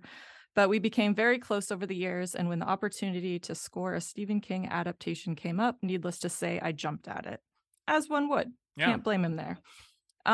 He's from Brazil and grew up loving films in the 70s, British and American films, he said, and then moved to the US at 18 to specifically study music and composition at Berkeley and Cal Arts. So this is a guy who's always wanted to score films. And so this score, how it works in the film. I do feel like it feels very early 90s in some ways. You know, like those like icy sort of unsolved mysteries style like synths that you hear sometimes. And then there's like some muted horns that feel like a little jazzy here and there, which makes it just feel kind of like, you know, a direct to TV kind of cable TV movie in some ways. But maybe that's intentional. I don't know. That said, I do think that there's some things that are really well done. So I'm going to focus on those. For one, like talk about the airport outbreak. There's a lot of electronic distortions and some dissonance that I think is obviously we've got this sort of technology thing going on. And I think that works really well. It really kind of helps sell and support that narrative and work with the sound design that we have with everybody doing their invasions of the body snatchers moments and opening their mouths. And so we get that a lot in the music too. We get that early. I mean, we get that from the very beginning. And then, so if there's a couple tracks people want to check out where you hear that really nicely, I'd say it's Airport Outbreak and Cash Walk. And I don't know. I like his use of piano in this. Me too. My favorite parts of this entire film are some of the more restrained moments that you actually get a beat. You actually get a breath and a second. So where you get like Alice and Cusack like just talking in the bar. Like that scene to me I was like, yes, I want more of this. Totally. I want more of them just having a second to be people. And I think that the music, the use of the piano and the drones and some of those like just vibey electronics that kind of get coupled with those scenes, I think just really, they're my favorite parts. Yeah. And so, that scene, there's a track called Late Night Talk and then also one called Son's Voice. I think it's when he's in the house. That sounds right. Those are the best parts of the whole movie. And I just really wish they had done more of that. But which is more like what the book is, you know. I feel like they like the review that we read earlier where they talked about it being the bare bones of the story. I feel like that is dead on. We miss the heart. We've got a skeleton of a story walking around with no flesh and no personality, you know. It's a zombie story. The whole idea of like the hive mind I think is cool. Like of course you get like these sort of like really buzzy like strings and these like brass moments that are really like active, and that's, you know, going along with the hive mind mentality of the phoners and these sort of like dynamic swells that kind of make it feel like it's all around you. So I did think that was interesting how he played with some of the narrative elements and mirrored that with the music. And so it's, you know, not the most amazing score in the whole world, but look what he has to work with. Yeah, I was going to say. I feel like he's a very talented man, and I think that he did an incredible job with what he was given, because he did say he scored to picture. So, oh wow, okay, that had to be a challenge. Yeah, I'd imagine. And that means you score it after it's done, and you're just like, you're like kind of chronologically going through the picture. Wow. Yeah. That sounds tough. That changes a lot. Yeah. For sure. Yeah. Well, wouldn't you believe it? I found something pretty wild here. Gayton has some amazing first editions in their private wing. I wanted to take all of them, but instead what really caught my eye, it's this yearbook. And flipping through it, I'm seeing a lot of heroes and villains. I'm gonna have to kill this fucking clown. Welcome to the Losers Club, asshole! Nice. dumbest fucking seg. Anyway, we've talked a little bit about the characters. Let's talk about them a little bit more here. Got to start with the man of the hour. Anna, you said earlier you love Cusack. I do too. I don't necessarily love him in this movie, though. I think this is a rough time for Cusack. I think that, I praised him in our 1408 episode last year, saying I thought that might be one of his best turns, just because it's a one-man show and he really gives it. I don't know. 2016 was a rough year for Cusack. Yeah. I don't know if you remember. I know. I got some. I got some direct messages. Actually, that sounds terrible. He was such a Bernie supporter. That's what I'm talking about. Yeah. Okay. Yeah. And we were burned. And for sure. he was burned. And I was like vague. I mean, whatever. I was on TV, not saying nice things about Hillary Clinton necessarily. So I think he sent me a couple kind of things. As far as I know, he seems like a pretty decent fellow in general.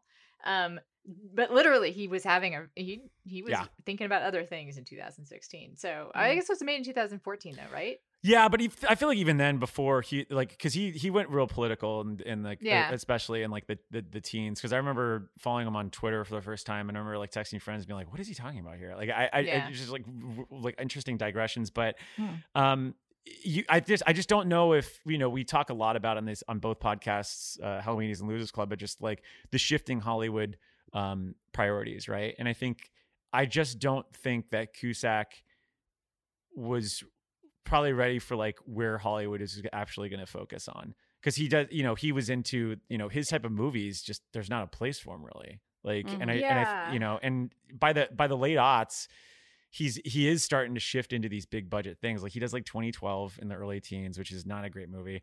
But then he does something like Love and Mercy, which is you can clearly tell it's like a passion thing from him, and he delivers an incredible performance in that. But like surrounding that, like I just remember thinking like, oh yeah, Cell, interesting. But then also being like, yeah, but this isn't the Cusack that I remember from the aughts anymore. Yeah. Like it's almost like he's sleepwalking in this movie. And I know that, that's supposed to be part of his character. He's supposed to be in shock and all, but like, I don't know. Like it was very weird to be like, wow, he's usually the most reliable person in a movie, but he's just not here. Like if anything, Samuel Jackson's that for me, but yeah. Oh, I think Samuel Jackson is definitely of the two, the one that has the more charisma, and more presence.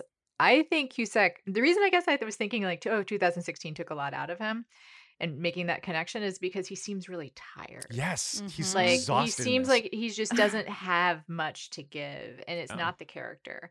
It is because a character cannot have much to give, but the actor can have a presence that you feel, right? And that is usually what Cusack is good at. He has actor presence, actor charisma. Yeah. And Samuel Jackson, obviously, that's also his thing. And you don't feel it with him. He's like a blank space a little bit. I think he's fine, but he's not like giving us what we normally get. Yeah. I mean, when you think about him in 1408 versus this, it's like watching like, he's AC/DC in 1408 and he's like Sunny Day Real Estate in this movie where he's just like fucking somber as hell. Like it is just an absolute disparity. And it's sad because it's like, I worship this guy. Like I can't tell you how many fucking times I watched like Grosse Pointe Blank growing up and say anything posters. Is just Say Anything is great. Like, oh my God. Yeah. High Fidelity. You mentioned charisma. High Fidelity. Like High Fidelity is amazing. Like he has moments in High Fidelity where if that movie was literally just him talking to the camera the entire time, I'd be all in. I'm all in. Like you were saying charisma. He has charisma in days, but like it's almost like the phone sucked the charisma out of him in the beginning of this movie. Yeah. I watched the behind the scenes, like it was like making of Cell, which was extremely vague. And now it makes so much sense. Like it was possibly one of the worst making of. They would have been sued if they had like told the actual story. Yeah. And there's a segment with him and he was like so excited, and it was like, where is this in the movie? And he's got 2 vape pens in his hands. Nice. Like he's got 2 vape pens in this interview, and he's just like, oh yeah, Cell, like Stephen King, and he's doing this. It's just night and day from what you actually see in the movie. It is wild. I mean, you could lift him out of the movie and replace his arc with Isabel Fuhrman trying to find her mom or something, and I would be much more interested. I mean, because I mean, I mentioned, Jackson. I think we should talk him in conjunction here. Is that like, if it's not for Samuel L. Jackson, I'm like, I can't follow this movie because he's just such a. And the thing is that, and I was going to ask is like, I feel like he automatically upgrades every movie because I've seen him in some garbage before, and he still just gives it. Like he's never like Harry Dean Stanton. He is. Like, that's a great comp. He's like Harry Dean Stanton. Like there's someone watchable. If he's in it, like it's worth looking at because there's going to be a watchable performance. He just he just gives his all. Like, and it's not. I don't even think he's like actually necessarily doing it. I just think it's in his blood. Like, I mean, and to be fair, like. You're saying it's a rough time. We were saying a rough time for Cusack. Not really a rough time for Jackson. If anything, this is probably like the biggest time for him because he's like, I mean, this is around the time they're making this. It's 2014, 2015. He's going to lead Hateful Eight, which is huge. He goes and does. He's in every fucking Marvel movie, which is $1 billion franchise at this point, and he's making residuals in that. So it's like this is his time to shine, and like you can just tell it's like he is just absolutely casual in this, but he's killing it. And like when he first arrives, I'm like, oh, thank God. Like it's like when you're at a dinner party and you're like stuck with one person that's there, and then like someone arrives and you're like, oh, awesome, yay, great. Like that's someone how I felt when he shows up. I don't just have to talk to sad John Cusack. I can. God, yeah, like even, about politics. Seriously. Jen, what are you gonna say? Well, yeah, I think, and if we look at like the changes to both of their characters, like there's not really any changes to Clay's character other than the fact that he doesn't have a phone, but that's not so much about his personality, and I feel like that's what we're stuck with for most of the movie. And they really allowed Tom's character to change in a way that really suited Samuel L. Jackson as an actor. Like the Tom that we meet in the book, I feel like he's really short. Like, I don't know why Ron the ice cream man, whoever is Opie's little brother. Oh, Clint Howard. Clint Howard. Yeah. Like he comes into my mind as who would have played Tom. Like he's because I saw Toby Jones, so very similar. Toby Jones. That's right. I think that might be who's in my head. But yeah, he's very, very heavily coded as gay, and he's the one. Like we get to go to his house. He has this whole cat thing where we get to know him, and I love. There's a cat. No Clay has a cat, and you don't find nothing. Yeah, I know nothing. Like goodbye. No, I'm leaving you your food. Hey buddy, thank you for getting me through a tough time. Like well, and I feel like we don't get to know anything about him. So what we are left with is just he can really sell a one-liner, and he can bring a lot to that. Well, no, I'm a black man. I'm not walking up to that house. Like he elevates that scene just with his persona. But I also think that the script made some really smart edits for that in a way that they didn't with a lot of the other characters, which is why it just feels like a drag to follow Clay around. Oh, yeah. I'm going to keep talking about these two characters, but let's talk also about Isabelle Fuhrman because I'm a huge fan of her. Love her. Yes, I love her. her. Like, I think she's great. I think that, as we've seen with as a kid, when she's in the first Orphan, incredible. Last year, she's awesome in the prequel, which is wild that there's a prequel for this movie. I know. Like, if y'all have seen The Novice, is fantastic. Also, it's this tiny little indie movie about OCD. It is so good, and she's amazing in it. Sorry, but I think just like Samuel L. Jackson, like she doesn't get a lot, but she rises to the material, and I think that like when she's in, she first appears, another just breath of fresh air too, because it's just like, all right, we got two people now that can surround Cusack. I don't know. I think that I wish we had more scenes with her, obviously. But even in this story, when she dies, like it still hit hard like it does in the book. Like, unfortunately, it's not as awful as a fate that she has in the book.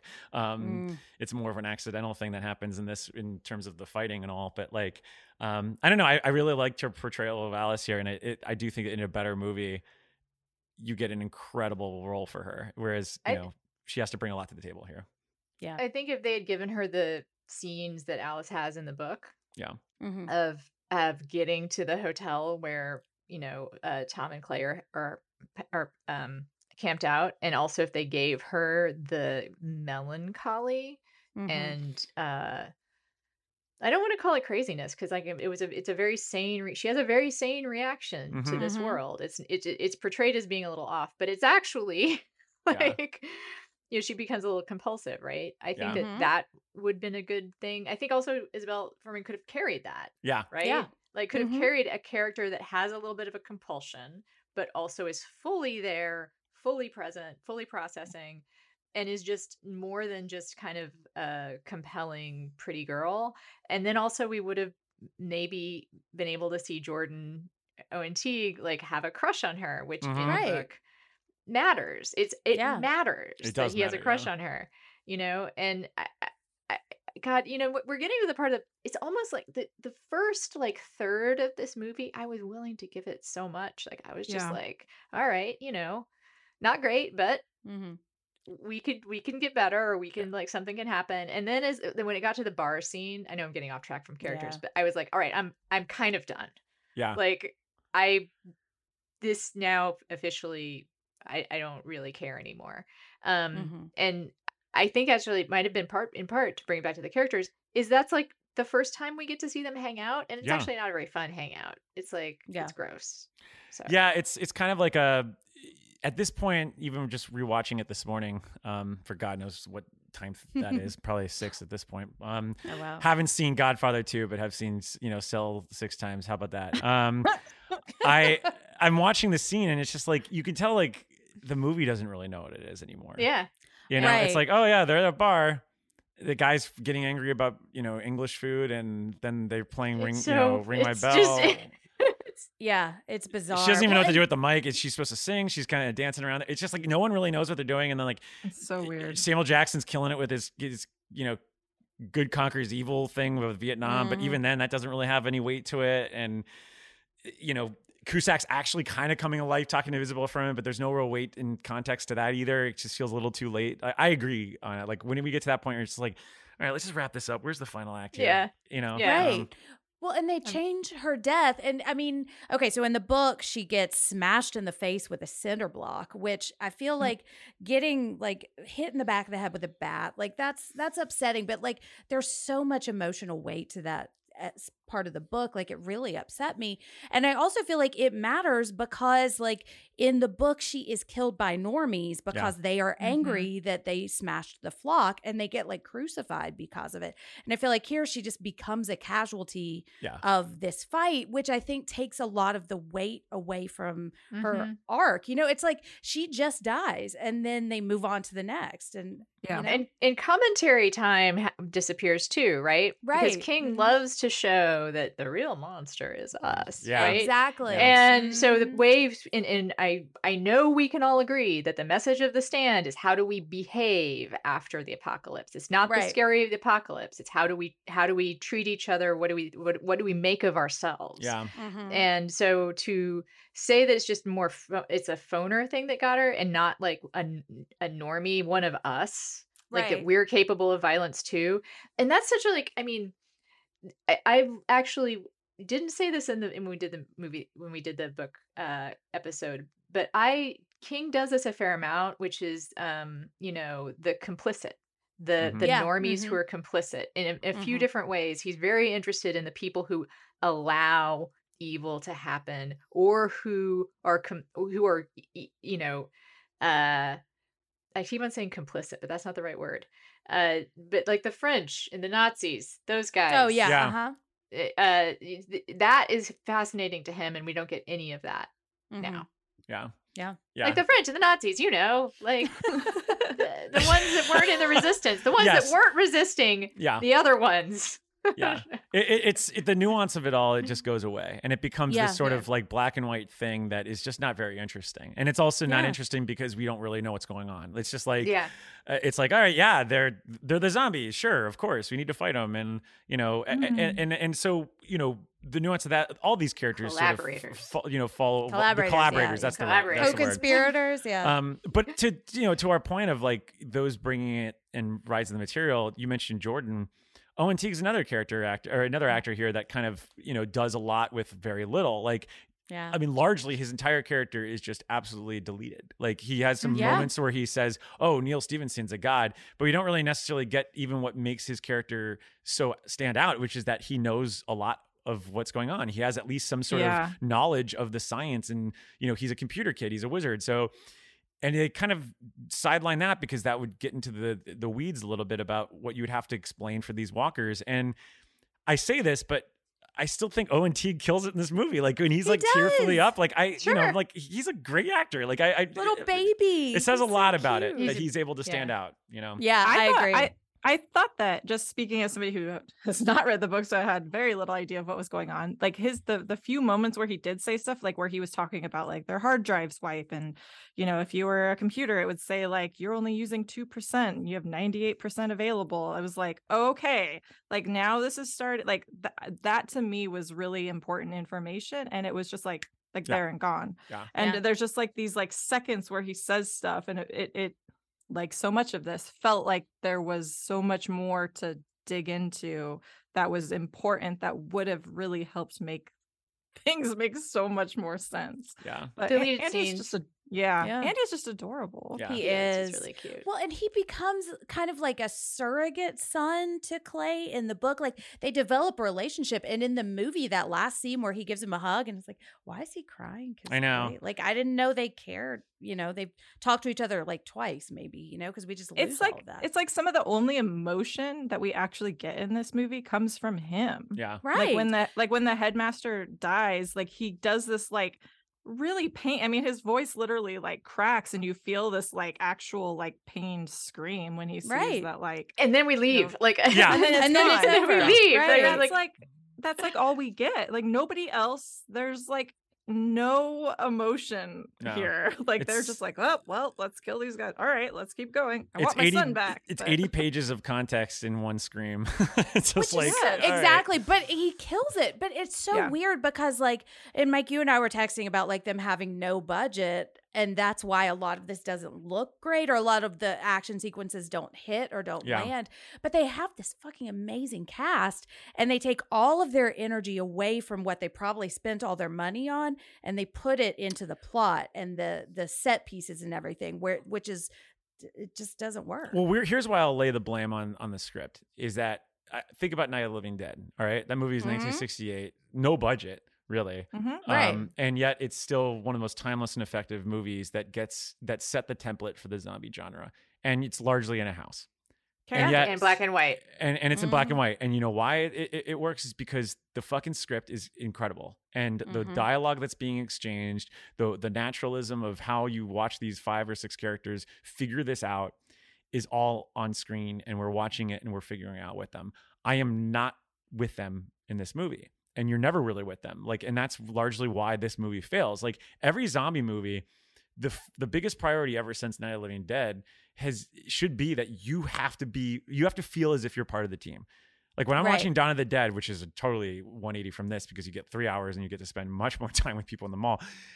I am so embedded with those characters by the time, you know, the shit hits the fan, I am like, you know, I'm feeling stressed out. And I just never feel that once in this movie because you're never part of this quartet, which is outstanding to think of because that's King's strength and he's the writer here. And I really do kind of pivot a lot of this because I'm just like, I don't know how that got fucked up, especially since you had budget concerns. Why would you lean on set pieces when you don't have the money? So they spend it's, you know, it's not what happens in a movie that makes it a good movie, right? It's how it happens. Yes. And why it happens. And they just completely ignore that. And it's just like, this is what's happening. And they just like kind of ignored everything else, it feels like. This all feels like the first third of it could be a really good pilot for a miniseries. Yes. Yeah. And then the last 2/3 are just shitty. I don't know. They're just bad. But the first third is like, okay, this is going to be a mini series about what the book is about, right? Yeah. Like about this guy who also in the book and not here, there is more of a like, why are you even going? Come on, guy. They're probably, come on. Yeah. You know, and it's a bigger choice for him to decide to go ahead and go. And also, I remember this now. In Clay's apartment, when Tom says, "Are you going to leave?" he says, "Yes." And Tom's, I thought it looked like Samuel Jackson. Tom was saying, looked like he was going to say it's a bad idea to leave. Yes, I agree. Yeah, there's a moment where he's like, he's about to say like, "What are you nuts?" Like, right. And I think the decision to leave was a big deal. Like the decision for Tom and Alice to join Clay is a bigger deal in the book, and I think it is. here, and also when you think about it, it is kind of a big deal. Like if you're in apocalyptic wasteland, like, and you have a safe space, like maybe right, you know, you're not going like, to leave it. Maybe not leave. Like why leave until we figure some shit out at the very least. Give it more than a day. Give it more than a day. Take care of the cat, like maybe. Yeah, which they take. You know, King does a good. Takes concern about that in the book. Like that's a long running thing that he keeps thinking about. We only got one name that we already brought him up, Stacy Keach. I think he's, the little that he gets here, I think for me, this is more of a what if, like, oh, well, this would have been interesting to have more here. I don't really have many notes on that. The other name I really want to get into is just the Raggedy Man with Josh Michael. Yeah. Now, I want to bring him up because I actually think the change here is really key because in the book, it's a black character, right? It's yes, he is a black character. He's the only black character that's in the book too. And it's also there's a lot more that the Raggedy Man has in the book. And the one thing I will say that I think works is that it's scaled back here. And I think that if they had given more context of what the hell was going on, these little flashes and these little glimpses of him and then these dream sequences actually would be really affecting, because I think the less is more here. Like the little things that you get, you're like, wait, what the fuck did I just see? It's cool. Like I like that. Anna, go for it. Yeah, I agree. I did. It's weird because I liked and didn't like what they did. Part of me liked the scaling back of him a little bit, although we need more exposition from someone. Yeah. Right. Yeah. The scene where they're in the drive-in movie theater. Yeah. Whatever. Like, fine. That must be a cool place to film. It's like, well, there's no one around, so we could use this now. Right. And they wake up and they all discover they're dreaming the same thing, and also it is the guy from Clay's comic book, which I don't think is true in the book. No, he only starts drawing them later, though. I didn't mind that. Yeah. Because I like the idea that there is something supernatural about the cell stuff happening. And Samuel L. Jackson's character, because he's so much more memorable as Samuel L. Jackson. But Tom says something like, you're not the first person, you may have been the first person to draw him, but you're not the first person to see him. And I was like, well, that would be an interesting idea. Yeah. The idea that like the Raggedy Man, much like the Man in Black, is like just a figure in our a Joseph Campbell type figure that we have in our heads, and that Clay has somehow in this particular moment in time intuited exactly what that villain is going to look like and put him in his graphic novel. It also turns out to quasi predict the future, but it's not really predicting the future. It's just we've all imagined this person. Yeah. That would be such a cool I agree. idea. And sorry that I just made a better movie. Yeah. It's right. There's a lot of connective tissue we could bring here that I think that would certainly elevate things. So there was no deleted scenes at all, Rachel, on the Blu-ray. There's nothing like I think there are. I need to go and look because I'm hoping there's like 30 of them. I'm sure there are. There have to be a ton of stuff that's taken out of here. It feels like at least 15 minutes were cut out. Because even at the drive-in, like they kind of just like, oh, okay, well, let's go. Like, what? Yeah, they I wouldn't know. I didn't know where they were at first. Like, why are you at the drive-in? It's funny. Sometimes you think like the release of the Williams cut. Like, I actually did like the Snyder cut better, but it was a very low bar. And this would be also that. Yeah. Right. Yeah. Right. And they both actually, the real problem isn't the deleted scenes, like we talk about missing those, but there's a more fundamental issue here, which I think has just to do with the conceptualization of what's important about the story. Yeah. Yes. Yeah. It's deletion of the pages of the script, I think, that we need. Because I don't know, given what they do show us, I have a hard time thinking they've filmed like a whole bunch more stuff that they didn't put in. I feel like they should have. Is it Coco Chanel's advice where you take something off before you walk out? Take off something off. Like they should have looked at it and then been like, okay, we could take out these and focus more on this because edit. Right. Yeah. Edit. I mean, not they did edit. Edit what you're including, not edit everything to death. Yeah. Right. And edit with a cold eye too. Yeah. And again, I think King is a bad editor of his own work. I think in the so sense too. That he doesn't know what's important about it, and that's the fundamental wrong choice. Even before the script was committed to paper, probably was what is interesting and important about the story that's in the book. Yeah. Right. Well, and what's interesting and important about the story in the book on the page is going to be different than what is on the screen. And I feel like there is a really great adaptation of that story, but I feel like this is too closely aligned to the original plot that we just you can't make them the same, because King often does not work in the same way on different mediums. You know? Yeah, it's kind of like when you come back from like something that wild that happened, right? And it's still fresh in your mind, and you have that point of view, and you try to explain it to someone, and then like someone's like, wait a second, you're glossing over some details, and you don't think that you need to have those details because you know from firsthand of what happened. I feel like when you have a writer that's so closely attached to those things, they do forget a lot of the bridges there, especially someone that is literally coming back and trying to rewrite things. Like you can tell like he's absolutely trying to weed through some of the stuff that you might have put it to paper, because clearly he rushed this out, the book. I mean, he said as much. He had to get it out there ahead of time. He was also working on Lisey's story at the time, which, as you'll hear in our book episode that we'll rerun next week, there's a lot of threads in that. There's so much shit. Like, God damn, there's a lot of stuff there. But now that we've covered the stars, I keep meaning to ask everyone if they remember their dreams last night, because I had a nightmare. If you think your dreams are disturbing, imagine the nightmares of Stephen King. What are you, some sort of a horror movie guy? No, Clyde, I'm a literary guy. All right, real quick, we're going to do a little speed round. What's our nightmare? What's our dreamscape? Let's start with we've been a little negative. Let's start with the dreamscape. So, Jen, what is something that you liked? What's something that worked really well for you? Well, okay, so there's one that I really love. I just love Samuel L. Jackson and Isabel Fuhrman. There's also snow horror. And there's a moment when a phone crazy is running through the woods and he runs smack into a tree. And I don't know if it was supposed to be funny, but that was my favorite part of the entire movie. I loved it so much. So. It's a little details that count. That's a little, and that might be a little catty nightmare, but I don't know. I loved that. Rachel. I did love the moment where they go to the water and you see them all like opening their mouths for the first time, I think, and they're making the noise, and then you see them all turn at the same time. And that was the moment where I was like, oh, okay, like there is something interesting here that I wasn't expecting. And like I was excited to see where that went. No, where it went, meh. But at that moment, like it separated itself from a lot of other zombie films that I felt like it was just kind of mimicking at that up until that point. Agreed. Anna. I have to echo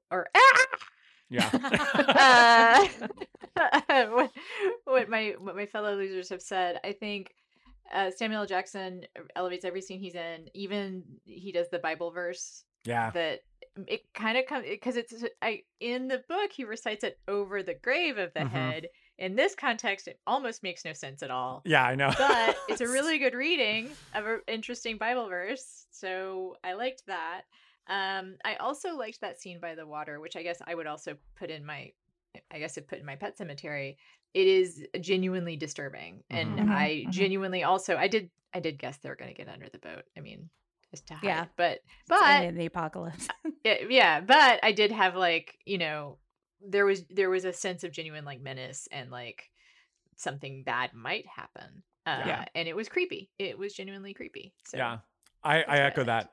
The water sequence is great. I love how it's shot. There's a really cool, interesting framing for Alice when she's sitting by the water, and I like some of the shots there are great. I like the weird sort of juxtaposition with the waterfall or the dam as it is. It kind of reminds. It's very.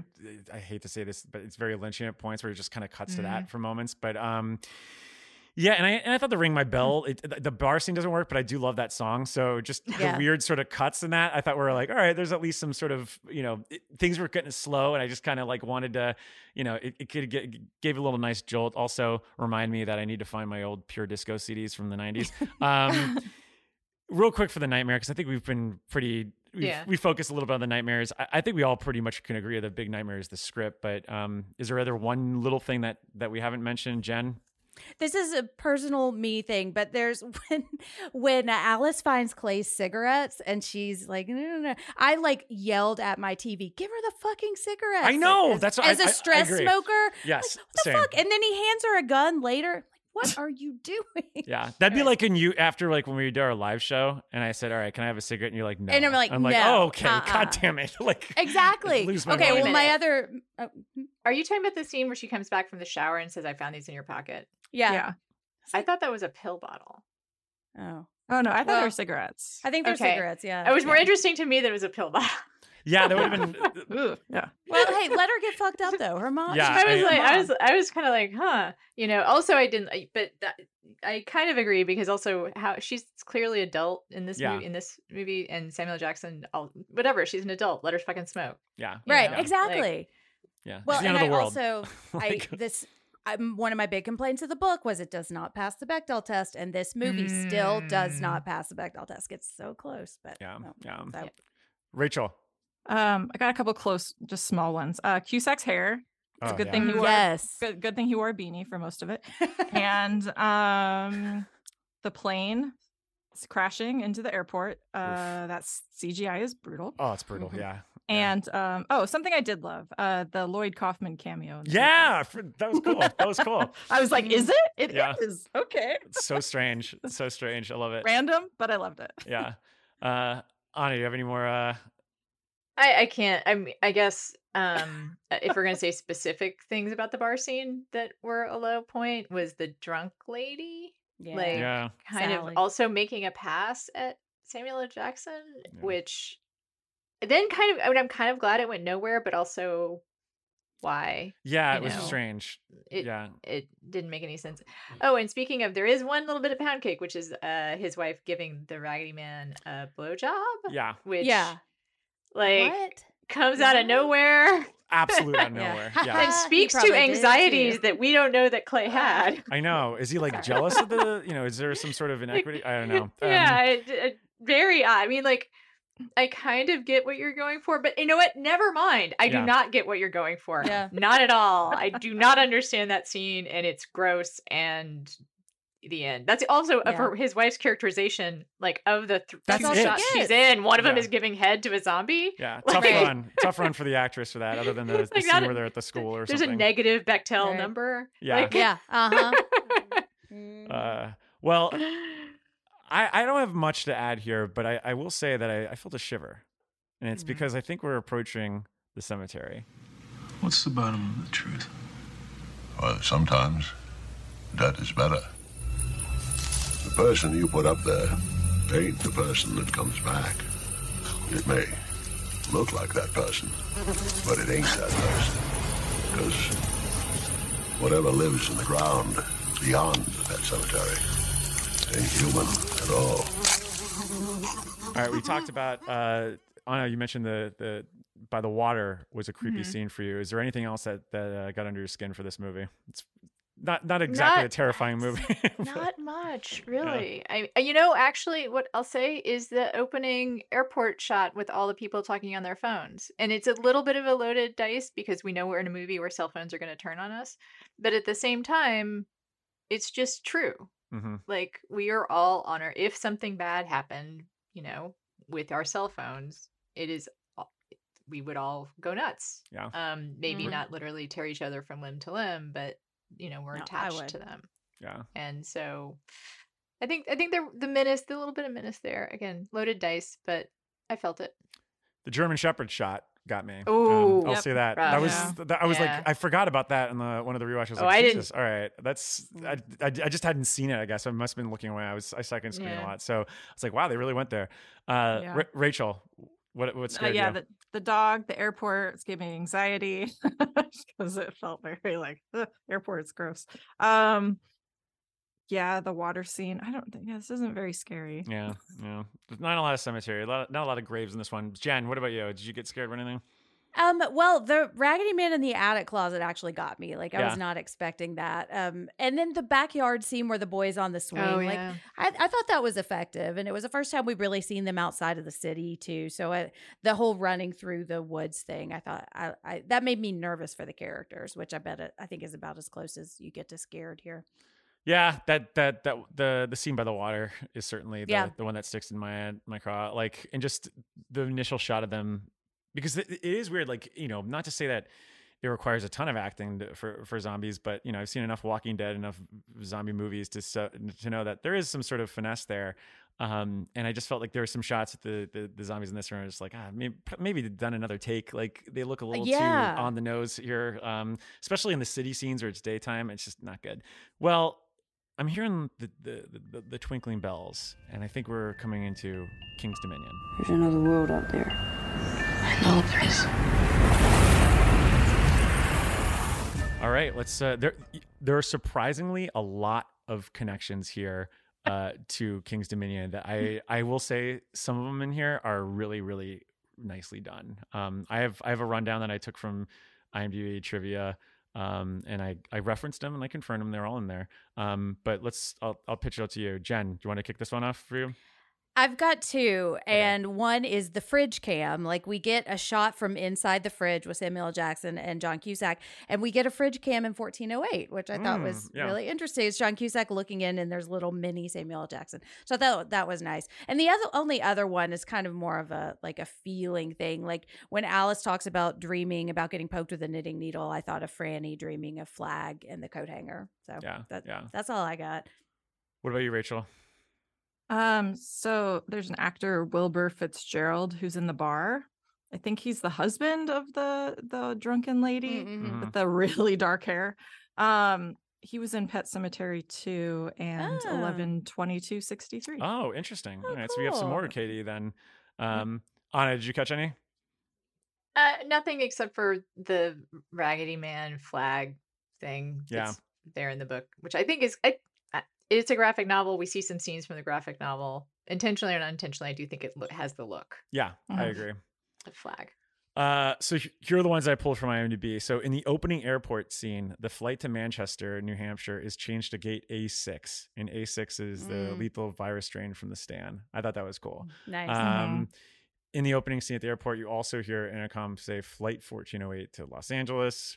That's pretty easy. This is one I actually saw when I first watched it. So 14 minutes into the film, like, there's a side character that's killed in the subway tunnel by a maniac, and the way it's killed, the axe is exactly the same way that Scatman Crothers gets axed in The Shining. Oh yeah. So that was a fun little nod. And this is the coolest one, I think. In the scene where Clay sits on his son's bed, he faces a painting of a ship on stormy waters that's hanging on the wall, and that's the same famous painting that's on the wall in Cusack's hotel room in 1408. I thought that was a cool nod. I love when you can do little things like that. But you know what I also love? I love when we reach the end of a long episode and we can give... Oh, you got one more? I have just a few more stupid ones. Okay, go for it. Stacy Keach was in Children of the Corn, 666, Isaac's Return. Ah, yes. Nice. And was it Josh Michael was in the new Creep Show series. Yep. An episode called Dead Girl Named Sue. And on the ice cream truck, there's an ice cream that's called the King Cone. Oh, is there really? Nice. That's cute. That's cute. I wonder if King got to pop up on set and have a little ice cream for himself. That would have been nice. 19 flavors, Yeah, right. Well, I mentioned it before. Let's just do our final thoughts. Dad, can we go now? You ready? Yeah, we've been ready for an hour. Okay, I'll be right there. You said that a half hour ago. Yeah, my dad's weird. He gets like that when he's writing. All right, we got to nose it. Let's start with you, Anna. Oh, God. I hate to go first. All right, I'll go. All right, do you want Jen to go first? Jen, go. I'm just gonna give it one nose. Okay. I think it's pretty bad. I think I'm usually the soft grader. I was gonna say, yeah. At least with a lot of the DTV stuff too. Like, I feel like because also, like, I feel like I have a lot of sympathy for and it's weird. It's like I'm an easy grader because when you can see the work that goes into a movie, like, even if it's bad, like, that makes me want to like it more. Mm-hmm. And I think a lot of stuff like a Salem's Lot sequel, which still I probably will never watch again, but I will have fond memories of for its close miss of good, bad, greatness. Mm-hmm. But this one, I can tell it's a passion. I mean, you've told me how hard people work to get it onto the screen, and none of that is there. Yeah. If you had told me that John Cusack was just cashing a paycheck for this, if you had said that this was all just journeyman work, I would have believed you. Oh, I agree. Right? I still think it feels that. I mean, it could. Yeah, no, it feels that way. Yeah. It totally feels that way. And so I think it doesn't deserve any more than one bright red Pennywise clown. That's fair. That's fair. Rachel. Yeah. I'm going to give this 1.5. And similarly, I feel like I usually am pretty like lenient with my grades. I always say like I align with Dan Caffrey when I'm looking at things, silver lining. I find me agreeing with him a lot on things. And this, it's just, I can forgive a lot. And like Anna was saying with like DTV stuff, like I'm fine with bad movies if they're fun. Yeah. And like, this is not fun. I don't have fun with this movie. I don't think that the story is particularly well executed or interesting the way it's presented here. However, I will say I put off reading the book for a long time just because I heard just not very good things. And this actually does make me want to read the book because it has to be better than this. So I do want to like check it out for that reason. And I saw a pull quote that somebody saw. It's on one of the movie posters and it says brain bending. And I feel like that's accurate. Yeah. Yeah. We're all for our brain goes on an exercise here for sure. Jen. Yeah. I don't know. I think I'm going to be the soft grader on this one because there are some things that I think they did well. Yeah. I think casting Samuel L. Jackson for the role of Tom is great because it diversifies the cast, which was an issue in the book, and that's why the Raggedy Man felt so uncomfortable for me. And I like the Raggedy Man better in this. I love Isabel Fuhrman and I love Owen Teague. I'm giving for the three of them, I'm giving it a full extra nose. But yeah, it just feels like it just feels like a drag to watch, you know, like it's not good enough to be interesting, but it's not bad enough to be interesting either. So it's like in that really weird middle ground of like, what? And I did not like the ending. So, but I'm going to give it 2 because the cast is great and they are really, really, most of them are really working hard to do something, you know? Well, Jen, we aligned because I'm going to go 2 as well. I think, you know, the limitations, you know, both on paper, especially on paper and amidst the production, I think it's capable enough where I'm like, I've seen some really bad movies. I mean, I've been on 80% of the Lobstrosities for this show. And like, there are some where I'm just like, fuck, like I cannot get through this. And there's certainly stretches of this there. I'm like, but at the end of the day, it's like what you're saying, Jen, like there's still Samuel Jackson on the screen and there's still Isabel Fuhrman, like, and Owen Teague pops up. So it's enough where I'm like, okay, cool. And even though Cusack sleepwalks through this, and I guess he forgets that, you know, he's not a zombie until the last 30 seconds of this movie. He, you know, it's still Cusack and I still love him to death. So it's like, all right, well, at least Cusack's on the screen and I can deal with this. I mean, I watch War Incorporated. So what can I say? So I don't know. I guess like, for Jackson and Teague and Fuhrman, yeah, that's at least a whole one nose. I agree with you, Jen. But I'm also a sucker for survival horror and road tripping. So even if as a background watch, as I've mentioned multiple times, thanks to Pluto TV, and this is not a plug for Pluto TV, you know, it still stays on. Brought to you by Pluto TV. Yeah, you know, we should actually be. You know, could have easily, you know, wedged it in here. So yeah, 2 bright red Pennywise clown noses and maybe a little 45 of Ring My Bell, which I love that song. But anyway, unlike the Dropkick Murphys, it's time we ship out of Boston. So before we go, let's catch everyone up on where we're going next. Anna, you got workshops, you got pods. You're incredibly busy. Tell us what you got coming up.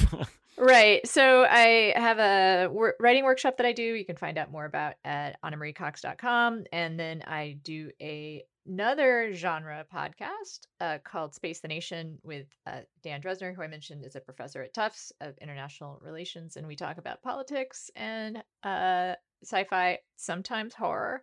Upcoming episode actually is The Core, and I watched this and The Core in the same day, which was like a mediocre movie day. Yes, it was just God. It was. I remember at the end of the day, I was like, "Wow, that was never gonna get that back." Rough. Yeah, The Core is rough. Yeah. Which is also stacked cast. I know. God, yeah. The Tooch is in it, which I totally forgot. And Aaron Eckhart, who what happened? I know. Yeah, he had a rough. He's got a rough. Blown up in Batman. Yeah. Yeah. I don't know. Anyway, so writing workshop and the other podcast, and I am now a contributing editor at the New Republic. If you like that kind of thing. Nice. Rachel, you're also Can't Stop, Won't Stop. What is new for you? Yeah, sure. Well, you can catch me on the pod in the Pendulum here and there with a friend of the pod, Mike Snoonian, and we've just covered the whole Purge series, and really that's been it's been really fun. Yeah, I kind of was shocked about how I hadn't seen those all, and I was like, oh, there's some fun things in here, so check that out if you're interested. And I'll have an interview with composer Paul Leonard Morgan, who did the score for the new Boston Strangler movie on Hulu, which is also surprisingly interesting and tells a really interesting story about the female journalist in the 60s who broke that case and made it public. So you can find that on Hulu. And then the interview will be on Film Cred. Cool. Jen, 3 times the charm when it comes to busy. Catch us up on your latest. Well, yeah, so I'm writing and doing a whole bunch of stuff, and taking a break from psychoanalysis. So I've been working on some other stuff, writing about Children of the Corn, writing about Yellow Jackets, writing about Scream. I just wrote a list of the 10 Scream characters that I would build a shrine to, which was super fun. But yeah, just follow me and I'll post it all. So, well, over here next week, we're going to be rerunning our book episode from Lisi's story that we originally ran in 2021. Jen, you led that discussion on episode too. I still can't believe it's been 2 years since that episode. It feels like it was just last year. We also have the Crichton cast. Randall's Crichton cast is going to hit the Barrens. They're going to be in the trenches with Sphere. And you can get that in addition to hundreds upon hundreds of hours of content joining the Barrens yourself, www.patreon.com/the Barrens. And beyond that, we've got lots of fun stuff on the way, which is why, as always, you should follow the Losers Club on Facebook, Instagram, and Twitter at Losers Club Pod or the Losers Club Pod. Just search for us. You'll find us. And if you're feeling really charitable, you can also leave us a review on Apple Podcasts or Spotify. Let us know we're doing something right by giving us some bright red Pennywise clone noses yourself. Hopefully more than what we gave Cell today. Because look, just let us know that we are your favorite, your devoted, your only Losers Club. And until then, we'll be seeing you over long days and pleasant nights. I got some hot friends. God, I got some hot friends. I got some hot friends. God, I got some hot friends.